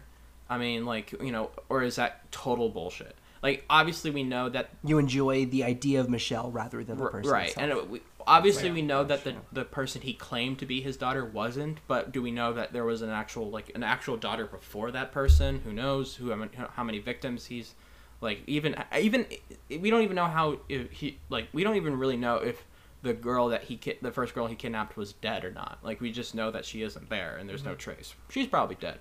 But yeah, no. So I do like that it's not. There's no crazy exposition. It's all pretty economical with its storytelling. It's very visual. It's very like, it doesn't overstay its welcome. It just does what it needs to do and it gets out. Even though you would think that a movie like that would be like an hour and 30. But it is actually like a total like an hour 45, which is, again, still pretty short, but still like not as economical as you would No, think. isn't it 2 hours? I thought it was like an hour. Oh, it is. Oh, yeah. Oh, never mind. Yeah. Yeah. I must have seen something like, I think maybe Paradox might have been 2 hours. Oh no, I'm so sorry. Yeah. Are you okay? Or maybe Are I'm you confusing okay? it with something else. I mean, yeah, Paradox is just fascinating. Right. Just to see You got Debicki. everything like fall apart, like it, because well, barely. Oh really? Oh, that's unfortunate. She's wasted, which is like a federal crime.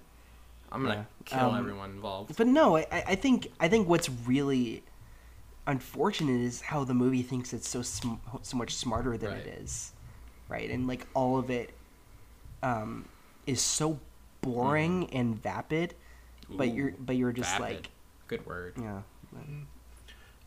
It's got a really good cast, like Gugan Botterilla's in it, Elizabeth Debicki, Daniel Bruhl, David Chris Oyelowo. O'Dowd, Yeah. Like, Irish it's, King. Yeah. It's a really good cast. You would think they would be able to inject some kind of like levity into it, but it just doesn't come. Except for that one Right. scene where Chris O'Dowd says, "That's my fucking arm." That's the one moment I laughed at. Yeah. And that's like burned into my brain, is that's my fucking arm. But that's only because Chris O'Dowd say it. There's no other. Absolutely. Oh god. That's if that was like Chris Hemsworth in like full Netflix fluff mode going, "That's my fucking arm," totally gone from my brain. But the fact that it's Chris O'Dowd. Yeah. Irish King, like Jack said, Irish King. Yeah. So we should probably wrap up. So let's get to our favorite scene of the motion picture. Oh. 10 Cloverfield Lane. We'll do it. I mean, unless we have any final thoughts, I guess. Good movie. I like it. Yeah. Usually Yeah, I just want to make sure. The theater. I do want to say my theater. It's kind of hard to beat my theater experience of that movie, so it got a little worse on rewatch just because I kind of knew everything was coming, and I know that's a kind of a that's a bullshit. That's cheap answer, but it's like, it's true because that theater experience was so special, and it was so tense and stuff that it was never gonna really live up to, like just watching it at home on Netflix or whatever. So it's like. But besides that, no, I really enjoyed it. Really appreciated the craft, the economy of it all, and I love me some MEW. You're trying to make I'm it. Trying to. Like, Mew. This is sweaty. It made it made a profit. Yeah, no, it's cheap, relatively cheap. 100 mil, like a worldwide. I honestly don't think it needed to be connected to Cloverfield for it to make that much money. I really don't. Right. I don't know what the thought behind that if was. It was, I think this could be like a word of mouth situation where it's like, wow, you have to check check and the trailer was good enough. It had like another. It had another working title, which was really weird. No. There was another one, another name for it. That had Cloverfield in it. No. It was a weird one. Hang on, no, like Vamp. Let's get to our favorite scene. I think it's time. Who wants to go first? I think I will just say, you were saying about like how there are kind of mysteries in the story. Mm-hmm. Unfortunately, like we don't know, if you really had a daughter. Unfortunately, if you've read all the like nonsense ARG stuff that accompanied the film, they've answered every single question. Like what? Yeah, like as far as I remember, you can see emails between him and his wife. You can see that he worked for the company that made, I think, the mining station from the first Cloverfield. I remember seeing this too. Yeah. Fuck. And I think in Paradox it was like connected to. Oh, I hate it. Doesn't add much to the story, but yeah. I hate that. This has the energy of Blair Witch being a Wizard of Oz right. Metaphor. Oh, I hate that. I hate that. Yeah. Oh, that sucks. It will add nothing to your experience. Okay. Yeah, I found it. Okay, so it also had the name of the hit list in 2012. What the fuck? And when it was in production, it was called Valencia.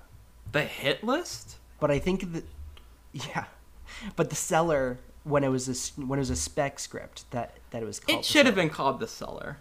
It should have been. 10 Cloverfield Lane's a bad title, by the way. It's a bad title. Yeah, it's not great, but I do love the poster. The poster's always been sick. Yeah. Also, we haven't mentioned yet, but Bradley Cooper was the voice of Michelle's boyfriend. Yeah. And JJ, obviously, Alias and. I was gonna say, what have they done together? Okay, Alias. Yeah, and so it was just funny, like when Trachtenberg was asked about it was just like, yeah, JJ just called him up and he's like, can you do this for a favor? And what? Like, I just want to ask JJ, why Cooper. Bradley? Like, what made you be like, you know what? He's looking at his Rolodex and he's like, I gotta call Cooper. I gotta call B. Coops. It could be anybody. No, I think that in 2016, like he was at a level of fame where it's like, wow, that's pretty cool. They got Bradley Cooper for like a small cameo. Yeah. All right, favorite scene. But yeah, that's 10 Cloverfield Lane. Yeah. Anyone have one that they've thought of? Actually, let's let our guest go first. It's usually what we do. The whole kind of like, the scene with the acid is really good, but the whole turning point where it's gone from this montage of like they're doing jigsaw puzzles. They've kind of adjusted to this life, domestic this, bliss. Weird, yeah, exactly. Operation. I could never play Operation. Yeah, and then when she goes into the air filter room and she's reminded of like everything, all the questions she had, it all falls apart. I think that is just so good. The film had committed the time to living in this idealized version of what it could be, and then it just like slaps you with the plot again. I think that's so good. That scene with them by the hard jukebox, left turn. Where they've kind of both realized that they know for a fact that Howard is untrustworthy, but he is still entirely chill about it. He like puts another song on the jukebox and starts dancing. That's the film for me. That whole the idea they want it to be comforting, but it can't be. For sure, yeah. I think the song is I think We're Alone Now, as that is in the trailer, but could be wrong. Which one is he couldn't remember dancing that his was the butt montage to? song. When like John Goodman starts shaking his ass, and like Emmett and Mary Elizabeth Winstead are just like, what the fuck? Oh, I can't. That was the can't funniest remember. thing. Mhm. Sorry, I didn't mean to interrupt you guys. I think that's just like that's kind of the film. And as much as I like, also sorry to do two favorite scenes, like No, please. but Yeah. the go ahead. reveal of the aliens, like when it's clear that's what's happening, especially in the cinema for the first time, that is such an incredible beat of like, oh my god, they actually did it. Right. Yeah. Right. Yeah, I agree. Like they kind of pulled it off, and that alien design's pretty cool everything too. kinda It's like this, like is so together. I don't even know. It's like kind of robotic and whatever. It's like a dog. I don't know. It was kind of cool. Even though the Cloverfield's alien design is pretty sweet. Yeah, but again, It reminded me of Half-Life at the time. right. But again, it's not the same alien. It's not, and we don't even know if it's an alien or whatever. That monster could have been like. It's so crazy that they really felt like they needed to connect it when there was literally no connection. Like the designs of the aliens look super different. Like the ship looks way more different than anything in the 2008 movie. So it's like bizarre. I have my scene. If you're still thinking. Yeah, I'm still thinking about yours.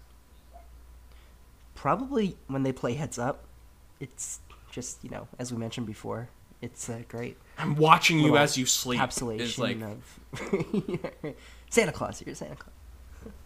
I feel as though that's the moment after they decide that they're gonna actually formulate a plan, and Howard also seems unbeatable at that time. Yeah, yeah, it's pretty great. J.J. Abrams make another TV show. Right. Please. Yeah, no more movies for you, JJ. No more. Fuck, I don't know.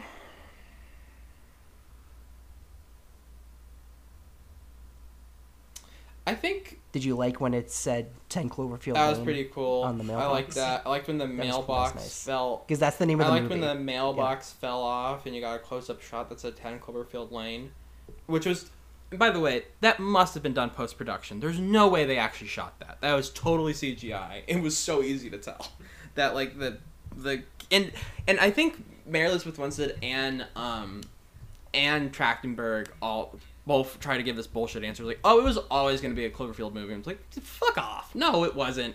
Don't give me that bullshit. Don't fuck with me. That's not true.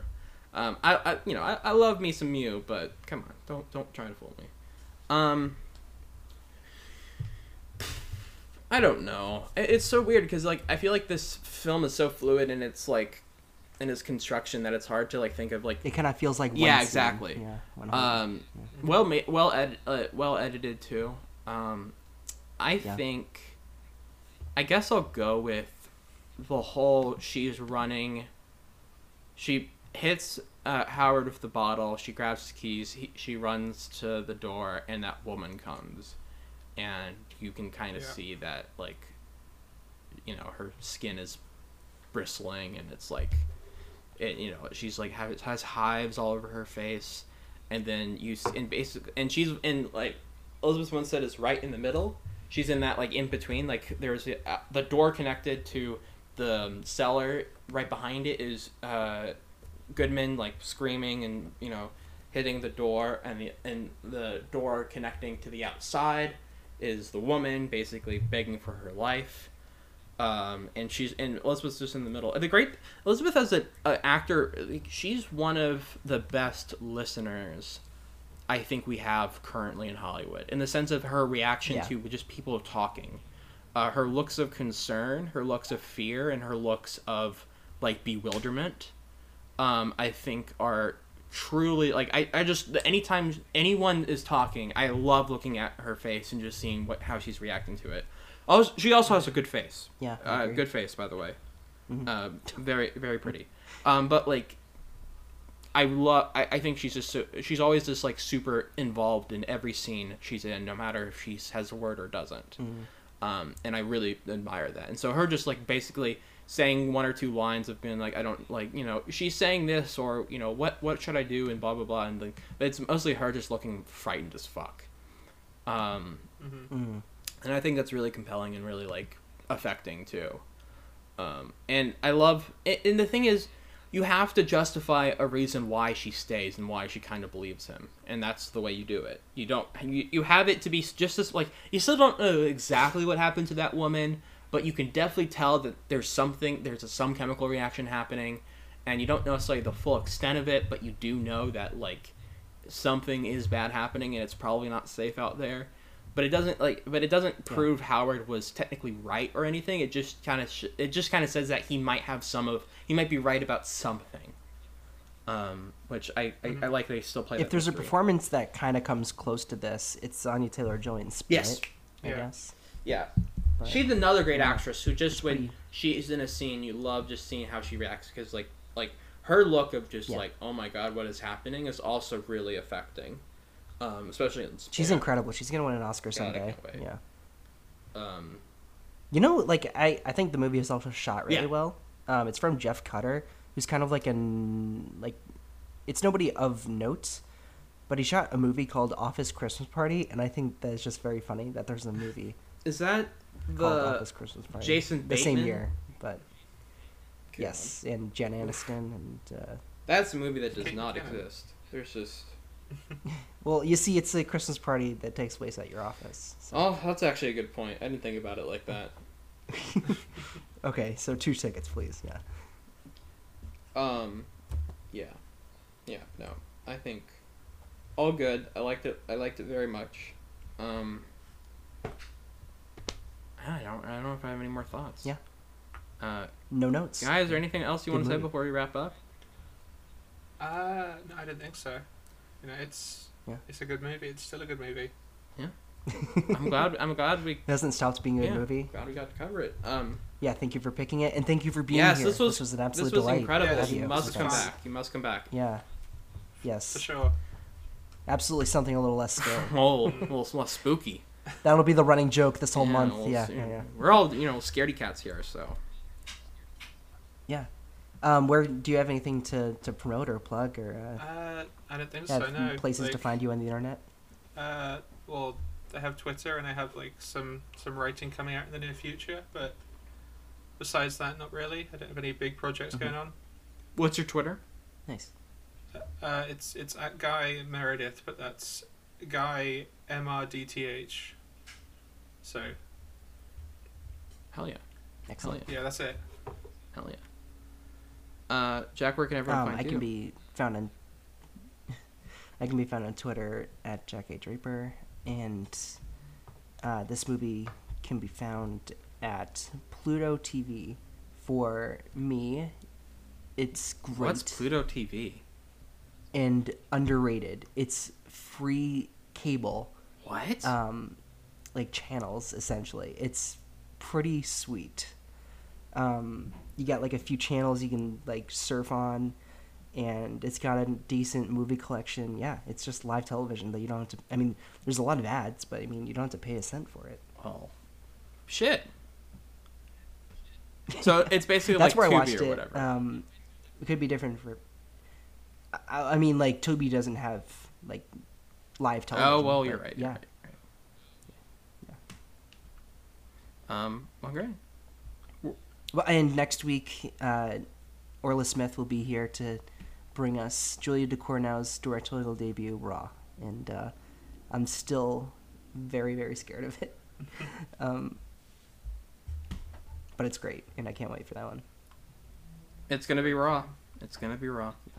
Oh, it's insane. Did you say where people can Clay, find you on what it's social about? media? Yeah, I mean, like, I'm on Letterboxd too, and we all are, and Okay, cool.